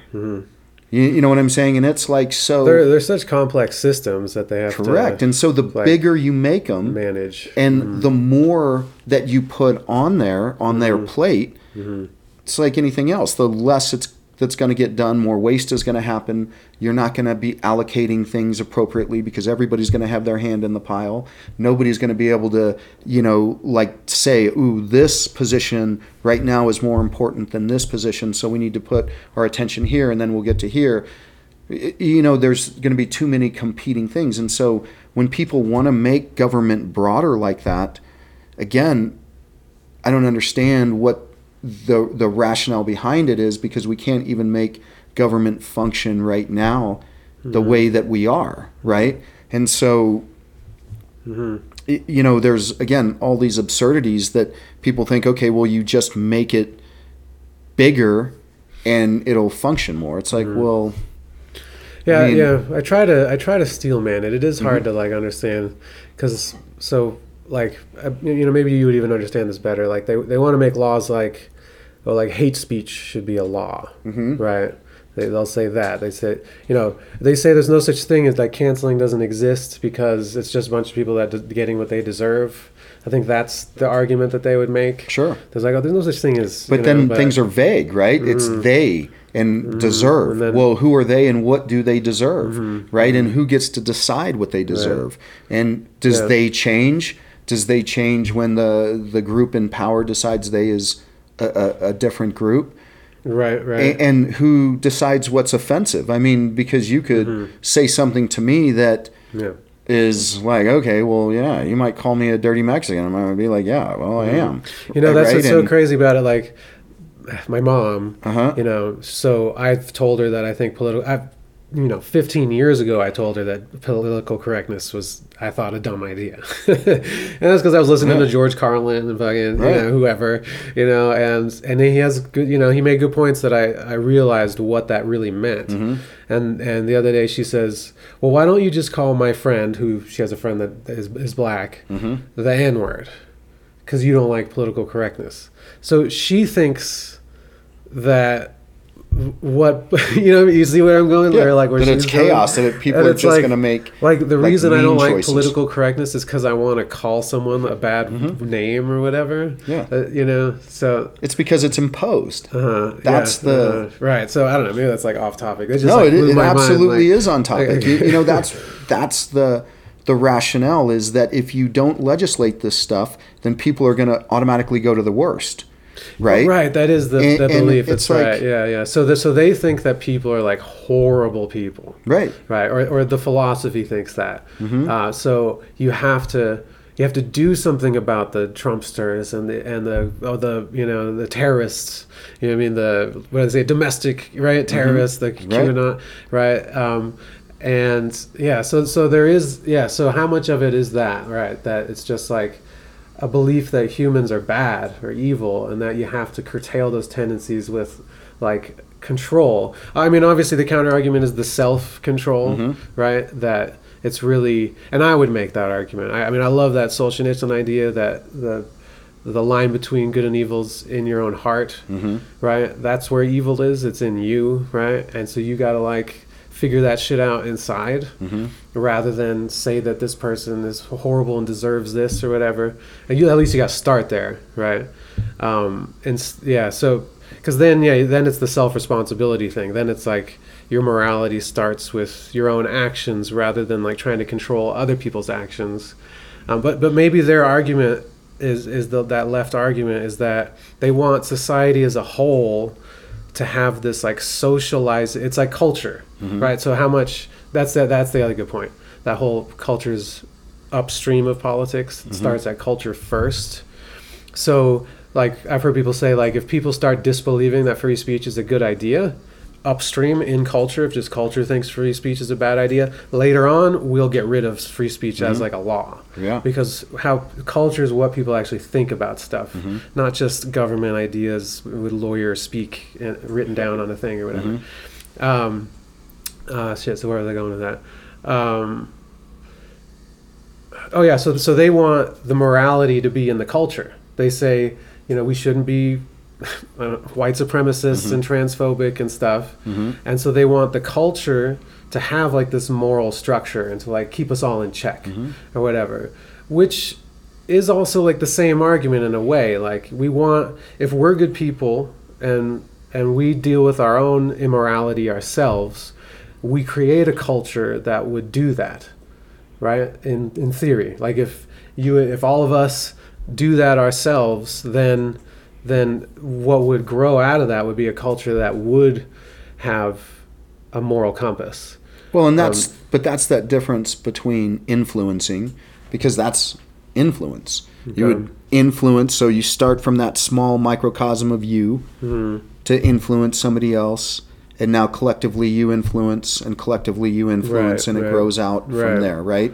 And then so it's a whatever movement or whatever that they want, morality is that you believe and that you Yes. hold. And so if you're able to influence people, fantastic. That's what America is about. But again, the other side wants to put this umbrella and it's contained. You know, it's not influencing, growing, it's containing it. The problem is, what if what I deem is morally acceptable, my culture, you know, so like military culture, you talk shit. That's literally part of it, right? You know, there's a lot of things that you do. You better wake up over there. There's a lot of things that you do. I'm thinking it's like, I had a thought, I swear I did. But it's like we're a bunch of culture viruses. Because how we influence, you know, and how it grows, spreads. And the idea, I would hope, like with free speech, what about this? Like I thought about this the other day, that how do we know that the good idea wins? Like free speech is almost faith that because we're or what'd you call it? Culture viruses? Culture viruses. Because we're like that, you would hope that the person that has the good idea has the idea that spreads, right? Well, that good isn't it consider a good idea? Because how do you keep each other in check? Right, and who gets to decide what a good idea is? Because this is what I think is a good idea. Right. Yeah, right. Yeah, okay. I think a good idea would be you're fucking injured right now, but let's say you weren't injured, for the three of us to go get that big ass tire and flip it up and down the street, one whole lap. You might think that idea sucks. Okay. Right? You might be like, yeah, that idea is fucking lame. And I could give you 20 fucking reasons right now why it's a good idea. So how to determine what a good idea is very difficult. You're right. And then maybe you could make the argument that free speech is the space in which you could figure out what ideas are good and which ones aren't. I like that argument. I like that argument. And the less we legislate, right, the less we make those things, then the more freedom we're going to have. But look also, I agree. But also what happens is things like wokeness also spread. And that's where war then has to happen. Oh, you know what I'm saying? But some sort of war. It doesn't need to be a full-on, physical thing, hot war. Culture war, right. But it could be a culture war, could be a cold war, could be, things like that. And things are going to be different. Like whatever happens, I mean, this is so fucking lame to say, right? But is that a bad thing? You know, some ideas have to prevail. I mean, there's got to be struggle. You know, there's things that we need. We've given up pretty much all of our struggle, right? I mean, we really have. So we've created a struggle. Again, this is a struggle. It's that thing, this is going to be a war. What's the thing? You know, strong men create how's it go? A good world. Yeah, and then that creates a good world soft creates men. Soft men, and soft men create a bad world, and then it's something like that. Yeah, I'm not saying it right. I never like to say that one, but it is that thing, and we're at that point now, in the soft phase. And then people are trying to, like I saw this video today, I thought about playing it for you guys. It's crazy. Like it's, for some reason I went on Twitter today. I've been staying off it entirely. Yeah. And I was thinking about like the riot videos and stuff. I was like, well, let me check this out. What's going on up there? And I came across this guy on his knees and he's screaming. He has no shirt on. He has like swimmer goggles on. And he's screaming Black Lives Matter, crying on his knees. You know, and it looks like this religious experience. You know what I mean? He's crying, hands, knees, you know what I mean? It's like, you it's like it's providing that for him, right? And I can't help but think that because things are missing, as far as like whatever the strong men did, and then the world got fucked up. Yeah. Things became missing, and then all of these things come in to like in that vacuum, right? So the whole like God-shaped hole in your heart. Ideology. You get rid of that, and all of a sudden, all these other things come in. So now we're having all these. That's what's like maybe one way to think about it. All these things are like coming in to like fill up a gap that somehow was created, and maybe it's generational, and sometimes I think that it's even deeper than that, because we're going through things as a human race that has never happened before. Yeah. Right. And then to keep it on that idea, just the fact that there's never been a secular civilization until like the Enlightenment, and even then it was still like slowly going. Now there's actual like I'm pretty much secular. Not that I want to be. Like I strive for a connection with spiritual things, but I'm pretty much like I'm so rational.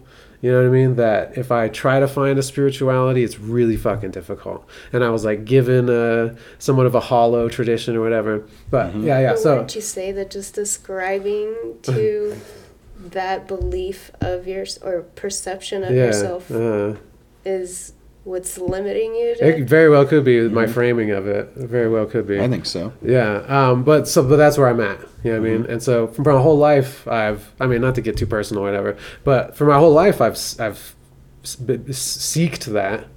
I've looked for that. And I tried the modern ways to like cherry pick things. I like this about Buddhism. That's nice. Ooh, Sufis say this, and they have this concept of this, and Kabbalah. That's cool. And it's like a new age approach or whatever. But I always have this like reason. The reason like picks everything apart. You know what I mean? It's like where's God left when you can like take everything down to like molecules and fucking, you know what I mean? So I don't know. I feel that. One, that is a symptom that is culturally pervasive right now in all first world countries. This is the concept that my map I've been putting on things. And that some of like this woke stuff and some of the problems are not just the generational thing about weak men making the world that we're in now, but that it's a larger problem. That there are the lack of meaning, the meaning crisis, all that stuff. Purpose in your life. Right. And that's where I think, so this is the funny thing, right? Again, coming back to what I'm trying to do with jiu-jitsu is help people develop confidence, right? Resiliency, finding purpose, do it through community. Because I think with those types of things, then you can start to actually move to those other places. You know what I'm saying? You can start to see them. You could start to see something maybe beyond yourself, right? Yeah.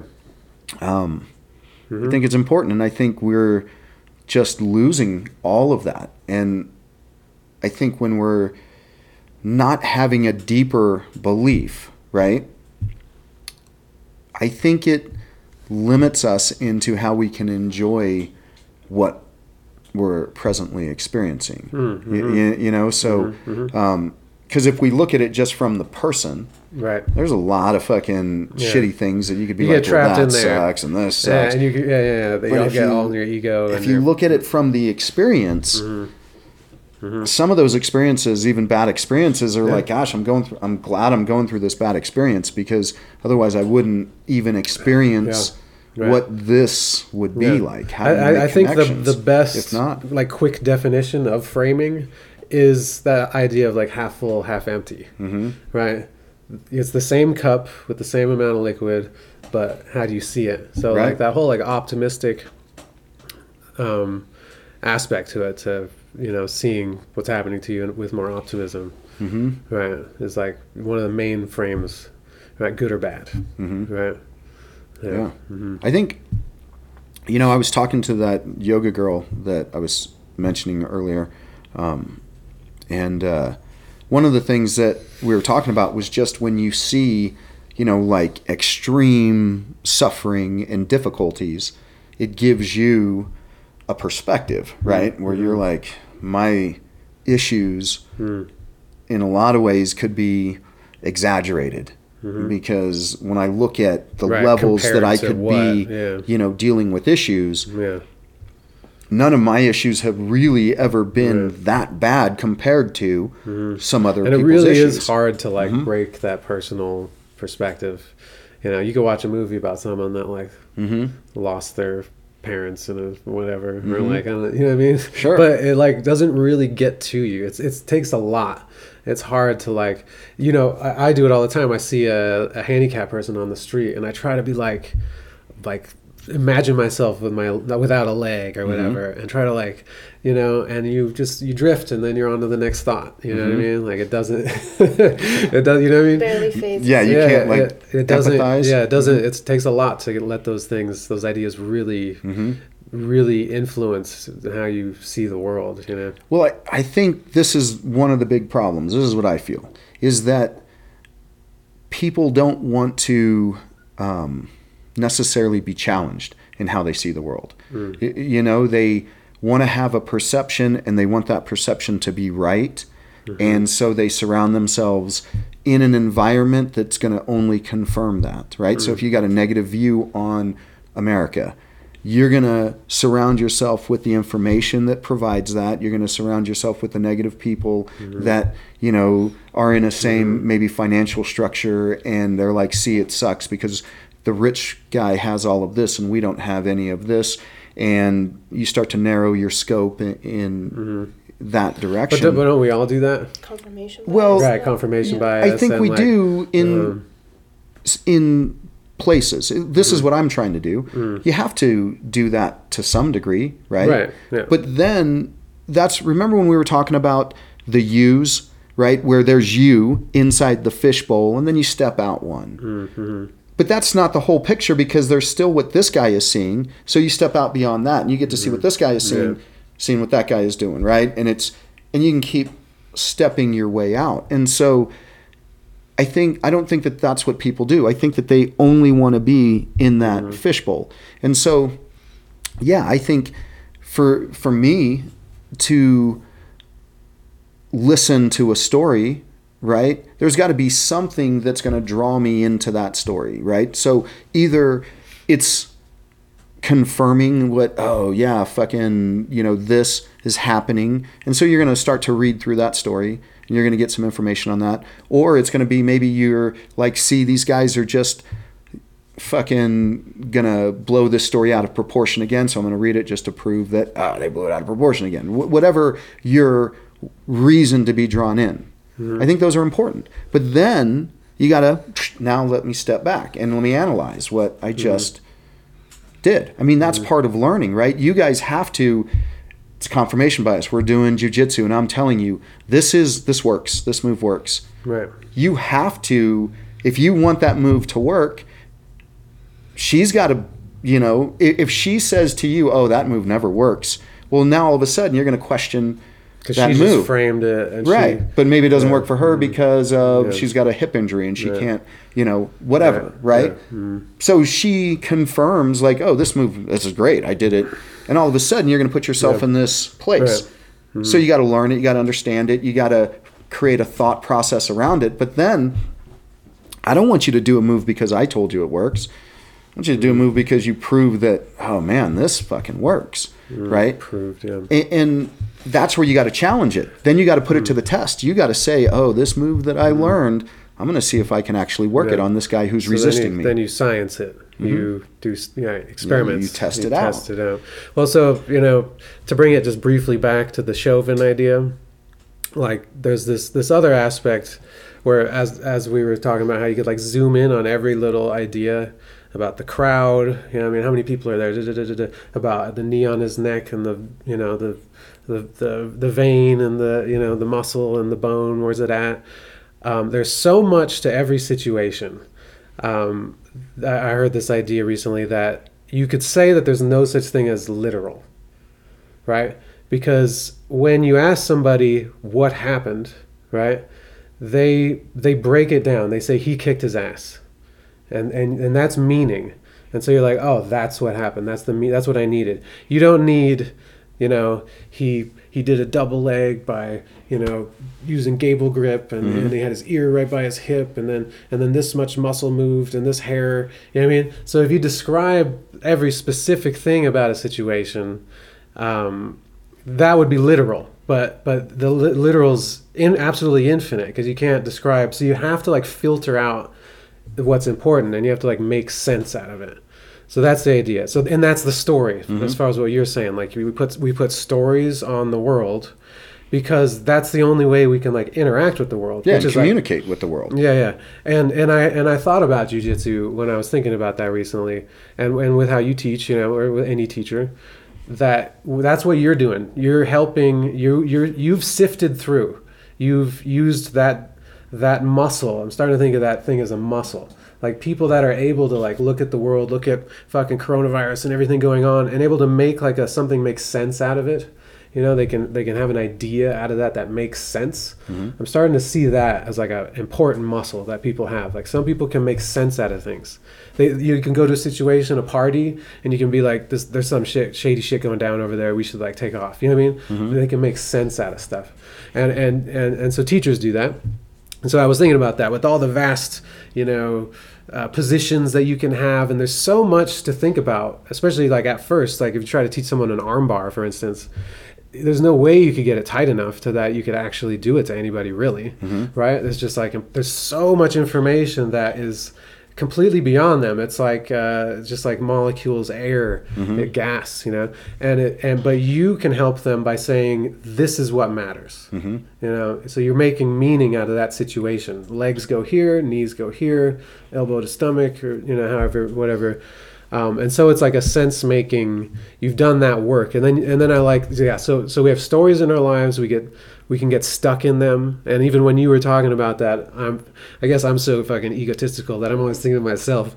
But I was thinking about how I am stuck in stories. You know, you're talking about the left stuck in stories and shit, but I have that fucking problem, and I see it all the time, and they're really hard to break out of. And then you say to do experiments, right? And that's another hard thing to do, and that's what I mean about like the bringing a whiteboard. When I have conversations with some people, I want a whiteboard. Can we like do every single one?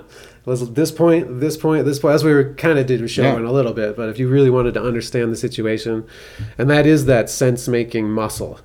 So how do I make sense out of something, and then how do I how do you construct your thoughts to understand something, and then how do you make an experiment to like prove or disprove that thing, and then, you know, this is my problem with like in life with like trying to maybe like find success in business and stuff like that, is I have a problem having that view last over like a year with using discipline, that I'm testing, like, you know, like with what Jordan talks about, like having this goal and then testing whether you're getting to that goal or not, constantly going back and testing. And I don't think I'm good at that. I think that's one of my biggest problems, is that I just kind of get lost, and then I'm just like doing stuff, I'm practicing, I'm working, you know, I work hard and I work a lot, but it's a little, you know, I don't have that long game. I don't have the ability to do those tests and to say, is this working? Am I this much farther that I need to be to get to that end? You know what I mean? Well, how would you get there? Good fucking question. But I think like Jordan has good ideas, not to always be bringing him up, but whatever. Yeah. You know, that book that you recommended to me, he said some of that stuff too. The Rich Dad Poor Dad, that one. He said some of this stuff. Like it was similar things. Like you set goals with money. It's like science. You say, I want to make this much more next year, and then you can easily like test for those things. You could say, did you or did you not make that? And then you break it. Then you got a direction. Yeah, right. And then you start to build your path to get there. Exactly. I mean, it's funny because I was thinking about this doing land navigation in the military. I was talking about this, but so you have a point, right? So you have your starting point, and then you have your point that you're trying to get to. And so you've got to know that point before you can start to build a route, right? And so then you start to build the route as you know where that point is, and you might have to do a quick scan ahead and see if there's any big, like, you know, like water features. Let's say you don't want to start just right on this very specific point and not look up until you get there. You want to kind of understand the layout of the land. And you're like, oh, okay, well, here's, you know, like some hilly terrain. So I got to be, understanding. I might be fucking going up some steep shit. You might have some valleys, right? You might have swamps. You might have whatever. So you got to have a general understanding of the layout, and then you start to make some headway. You start to make some, and then you got to moves adjust forward. as you go because you can't see over the mountain. Let's Correct. say, and once or you get you up come there, up to let's say you come up to a water feature that wasn't on the map, right? It's not big enough to be on the map, or maybe it's seasonal, and so now you got a dog leg around it. So you got to say, okay, well, that's where I need to be, but I'm going to have to go all the way around here. So you've got to refigure out how to do that, and then get right back on to the path that you were on, right? Because you don't want to recreate. Or maybe even possibly choose a new path because you didn't realize that. It's like pheno hunting. It is. I like that actually, and you could further use the hunting analogy is awesome because also you have like aiming. Yeah. You literally have aiming to a specific point, so Right. that's the same idea. I've been thinking about this with my son, like how do I instill in him get an aim, think about that shit, and it's fucking important, and how do I So this is what I think the answer is, because I've heard that from several people, right? I've heard that from several people. I don't think you teach them that. I think what you do is you teach them the process. And from there, when somebody understands the process, they're going to figure out an aim. What's the process? So the process is the skills to learn how to learn. Pick an aim, right? So it's like jujitsu, for instance. Well, you got to learn how to learn jujitsu before you can learn jujitsu. So half of the stuff that we're doing is developing sensitivity. You know what I'm saying? I might trick you guys and say, oh, we're doing this, but a lot of it is just to develop sensitivity. With one of the brown belts right now, that's one of the big things, that she needs to work on. And she's a brown belt, and she's good. You know what I'm saying? It's not like, oh, that's a lesser thing that you should have had way back in the day, because it gets refined. But the more refined it gets, the more refined your understanding of the game gets. So you got to learn how to learn something, and then as you learn it, you get better at it. So are you saying like the thing to do to be able to learn how to find an aim is to just learn anything?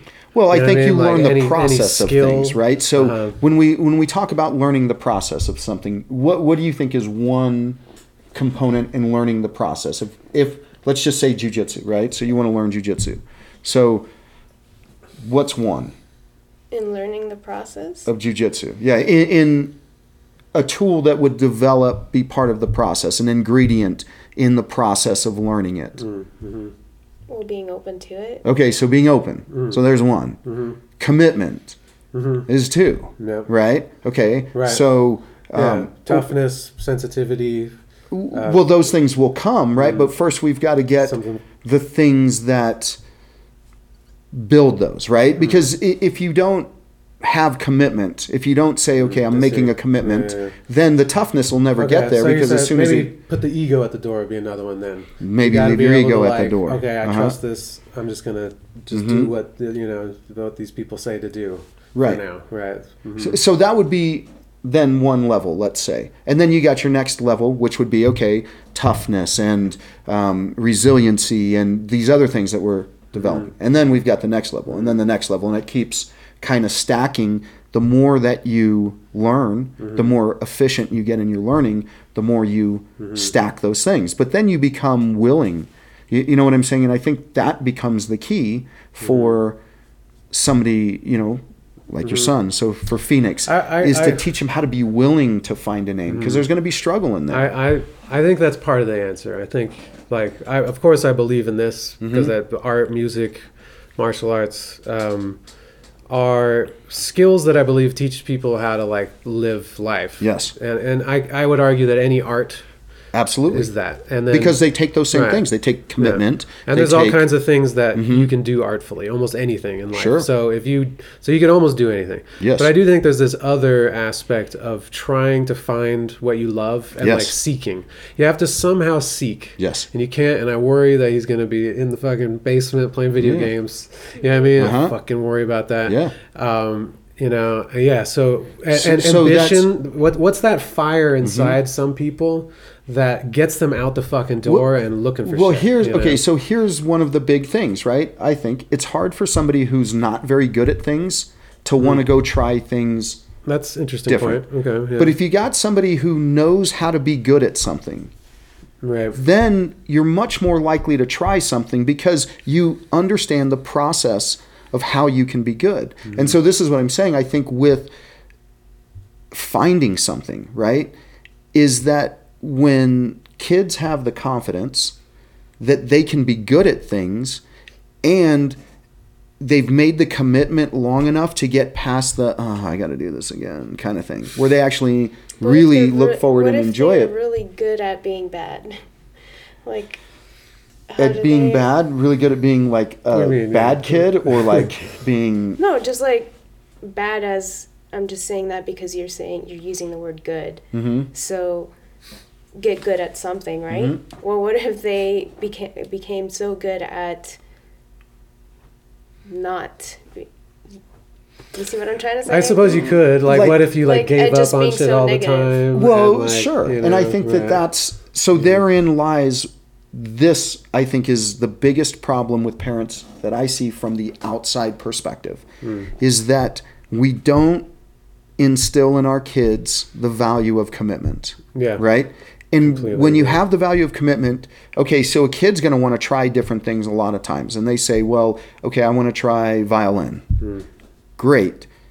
We'll try violin. Here's the rules of violin. I like that you make people do a commitment, and I'm about to start doing that.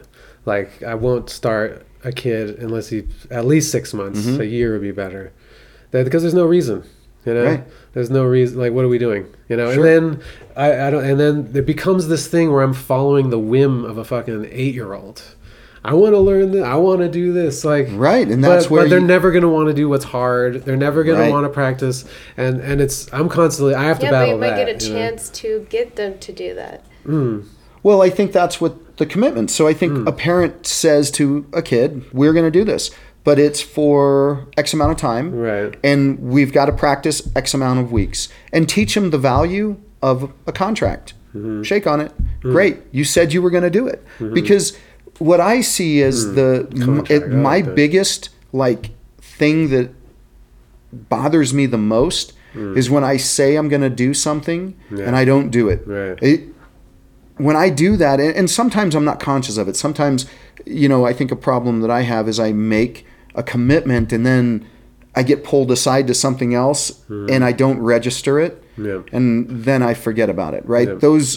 I don't give it slack in that regard, but I'm saying those are like unintentional commitment breakers. But so you know what I'm saying? Like I'll understand those. But it's the ones where I say I'm going to do something and I fucking don't do it.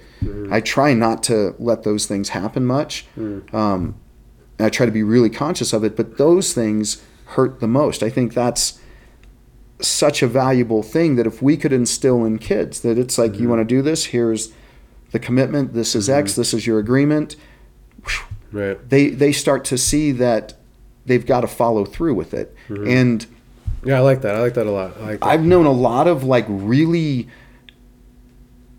questionable people that they did what they said that they were going to do, and even if you didn't like that person for things that they did, you had to respect like that. If this guy tells you he's going to fuck you up, he's going to do what he says he's going to do. If whatever, there's that. a respect in that you There's can be something like, "Ooh." about will in that. Like this person can Isn't make that shit like happen. a similar argument as what all these other people are arguing right now?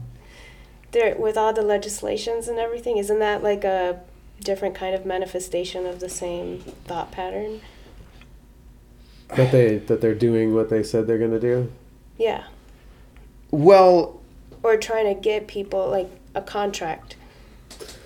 like with what? Like that travel passport thing? Is that what you're saying? It could be Well, anything really. but see, here's the thing. I think when we're talking about a kid and an adult, we're talking about a couple different things. But I think yes and no. with a kid, you can't give a kid yet the freedom to just Oh, well, choose, I wasn't talking about right? kids. I was talking about people who believe, who have, people who are more liberal or on the left. Right, but the problem is what they're trying to do is they're trying to be the adults to adults. You know what I'm saying?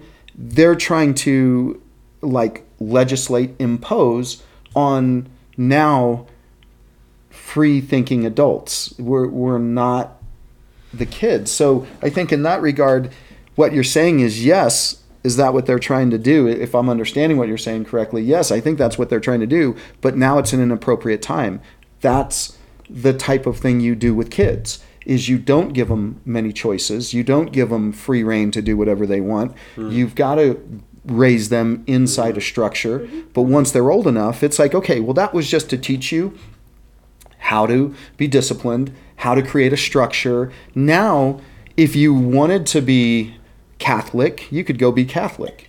Or if you wanted to be this, you could go be this, because you've got enough experience in knowing how that process goes. So, I mean, I don't disagree with that. I was just bringing it up as me imagining that would be part of their argument. yeah, I think it would be. And that's what I would say to them. I'd be Yeah. like, yes, but I'm a grown man who can make my own choices, right? It's like why in jiu-jitsu, once you're at a certain rank, you've kind of grown up, right? White belt, you're a baby. You start to get into blue belt, yeah, you're getting some maturity. You're kind of in those teen years. These are, where things come together. You get a purple belt and it's like, yeah, well, now you get to make a lot of your choices. What I'm here to do is just help shape those for you, right? I'm helping you kind of understand that here's where these liabilities lie because you haven't experienced that. I'm not keeping you from experiencing them. I'm just saying, be aware. These things are out here. Brown belt, it's like, well, yeah, you got to fucking figure that shit out. And then black belt, at least in that paradigm, you understand it. You understand the mechanics of it. You can build it. You can break it down, you know what I'm saying, and rebuild it again. And then you can, once you get into a teaching mode, then you can do that for other people. You can say, okay, well, I can break it down, rebuild it within myself. I understand the process. Now I can help you understand that process by breaking it down and rebuilding it. And I know how to do it for you when you don't know yet. That breaking it down and rebuilding it is what I was saying about making sense of things. I like that. The whiteboard. Was that? The whiteboard. Okay. yeah. The muscle I was saying there, right? That's like an important muscle. Break it down, rebuild it. I like that. I heard man, I'm going to mention Jordan like 3 or 4 times. He said recently on a podcast, he was talking about even specifically music. I think he was saying maybe kids that often learning music is not pleasurable at all, but playing music is really pleasurable. So that with kids, they just need to do that fucking hard work, and that's just what it is. Yeah.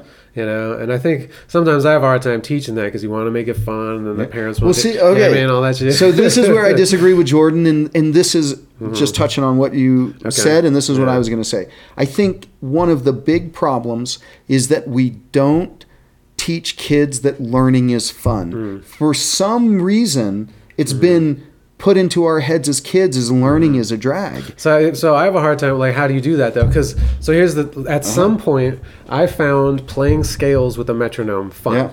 That became fun for me. Sure. But it is like water torture.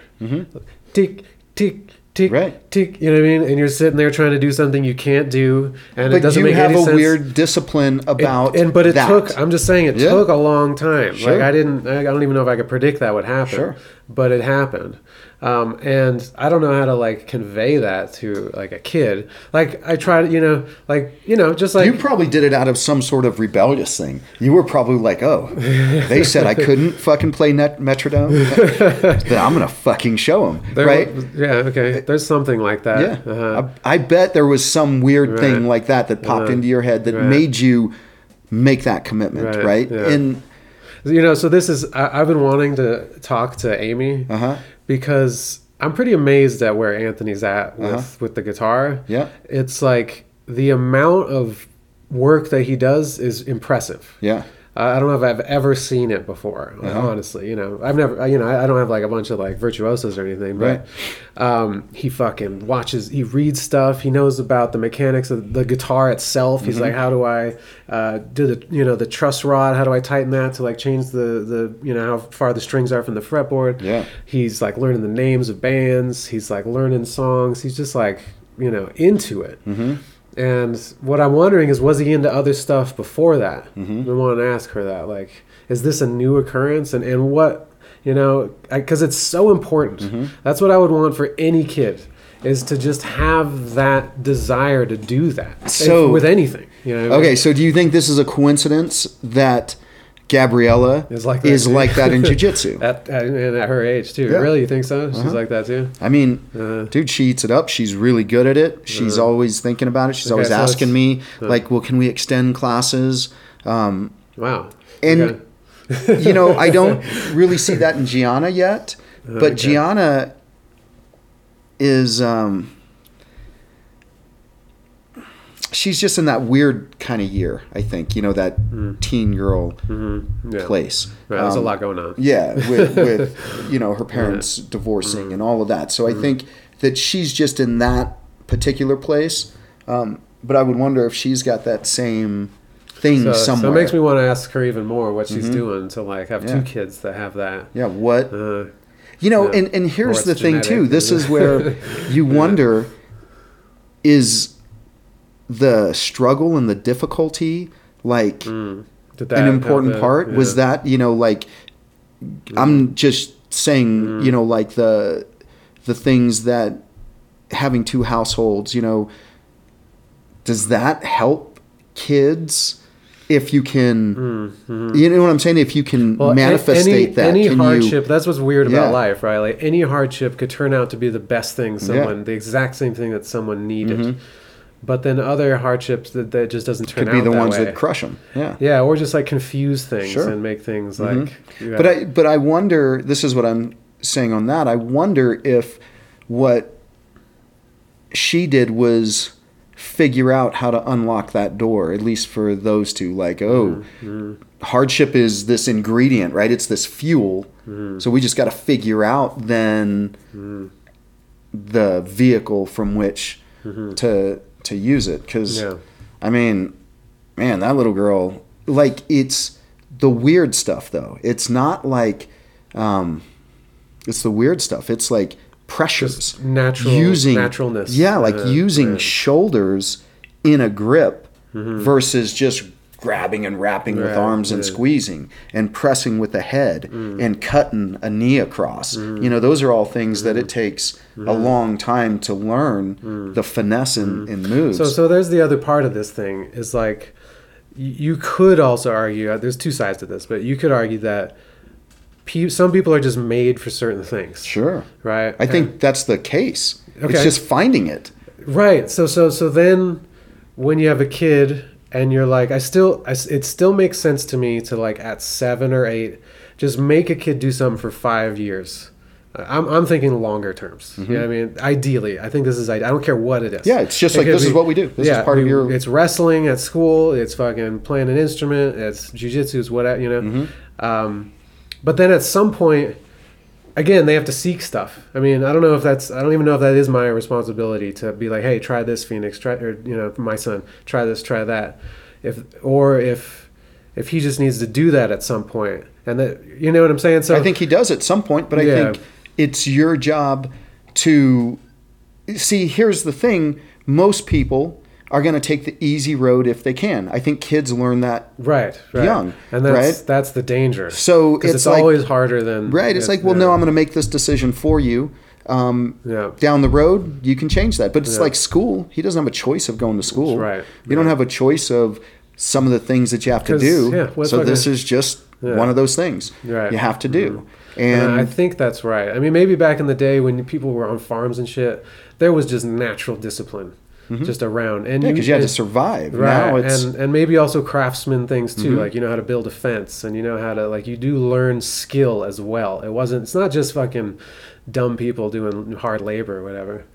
I'm just making sure you're awake over here. God, I'm listening. Jeez, can't a gal just be I relaxed? take my eyes off you for 1 second. That I head did is not fall asleep, not even once. nodding. It's been about 2 hours anyway. So, just so you guys know All right. the time.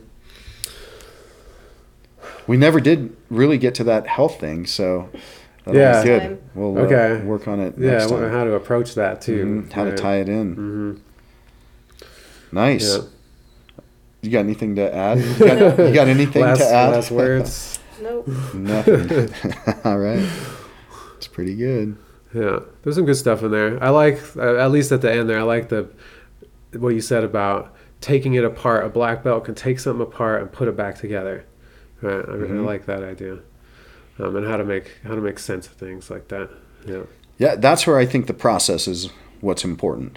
I think the process. I think a black belt in jiu-jitsu, right? I'm not saying that because I got a black belt in jiu-jitsu that I'm a black belt in life. I mean, that's. This is the lame thing that you hear a lot of jiu-jitsu guys who get their black belt say is now you've earned the right to start learning, right? right. Now, But it is kind of true. It's as lame as it is. It really is kind of true because what you've done is you've developed tools and refined the use of them. And so at that level, whatever that's deemed, so in this case it's a black belt, well, now you've got all of that. Now go learn how to make it your own. It's almost the same thing at another scale. It's like you give the kid, 7 years to do this one thing, and then once you're there, now your journey begins or whatever. It's kind of like another scale of that. You know what I mean? It's like you do all this work and discipline and skill development, technique and and conditioning and all that, and then you can because you know the process. You've been in the process long enough to get tons of repetition in. And so again, if a kid is taught, right, if it's pointed out somehow in some way that they receive that message that what you're learning, why you're learning wrestling is because that process of how to get good and how to stick with it and how to work through the rough times and all of those things, you understand that process and you can just pull it out and plug it into whatever else that you want to learn. Doesn't mean it's going to be easy, but you understand it's not going to be easy because you understand the process. It's just you understand the process. You've been through something that hard for that long. So you know that, okay, I can do it. You also know what it takes. Yeah. You have an idea of what it takes. Like I have an idea now of what people have to put in, to get somewhere where you're like, I'm low on the level of fucking badass guitar players in the world, you know what I'm saying? Yeah. But you at least get a glimpse. You're like, oh man, what it fucking takes, You at least know that. You have no idea as a kid. You're just like, some people just play guitar great. That's what they think. Right. They think some people are just like good at stuff and you just pick it up and you're just like good and you sing great. You know what I mean? They do think that. Yeah. It's because we see movies, you know what I'm saying? In the movie, The Dirt. Well, Tommy Lee didn't really practice much in the movie before he was great. You see this shortened framing of something. You don't see all that and practice you don't in the see basement. all of the struggle and all of the, people talking shit and all of your friends trying to get you to go do something else and all of the, like people telling you can never adults, do anything. you're never going to do play fucking drums. Just go to college.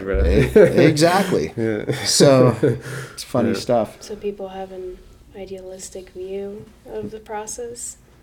I think they have a fantasy view. I think it's in this book I've been reading that it's called Mindset, Fixed Mindset, and Growth Mindset. That she would say is the fixed mindset. People think that you're either just good at something or you're not. You're either smart or you're not. And that's a view a lot of people have. And kids don't know any better, so they kind of think that. Yeah. But the other view is that you can learn anything and you can get good at anything. And there's levels of things. That's I mean, again, that's what's happening with this political bullshit, is that it's either or. It's not understanding that, we understand that there's racism in the country, but it's a pretty low level of racism. So they want to make it either or. Either because there's racism that exists, then the country's racist, right? Yeah. You, I- you, so you that- yeah, can't, yeah. Mhm. you know, you It's you an got to absolute understand, idea. right, that Very there's good, yeah. levels. And when you understand there's levels, then you can correct those levels or refine them or make them better, etc. Anything else to add? Come on. It's like they're contradicting themselves. All right, cool.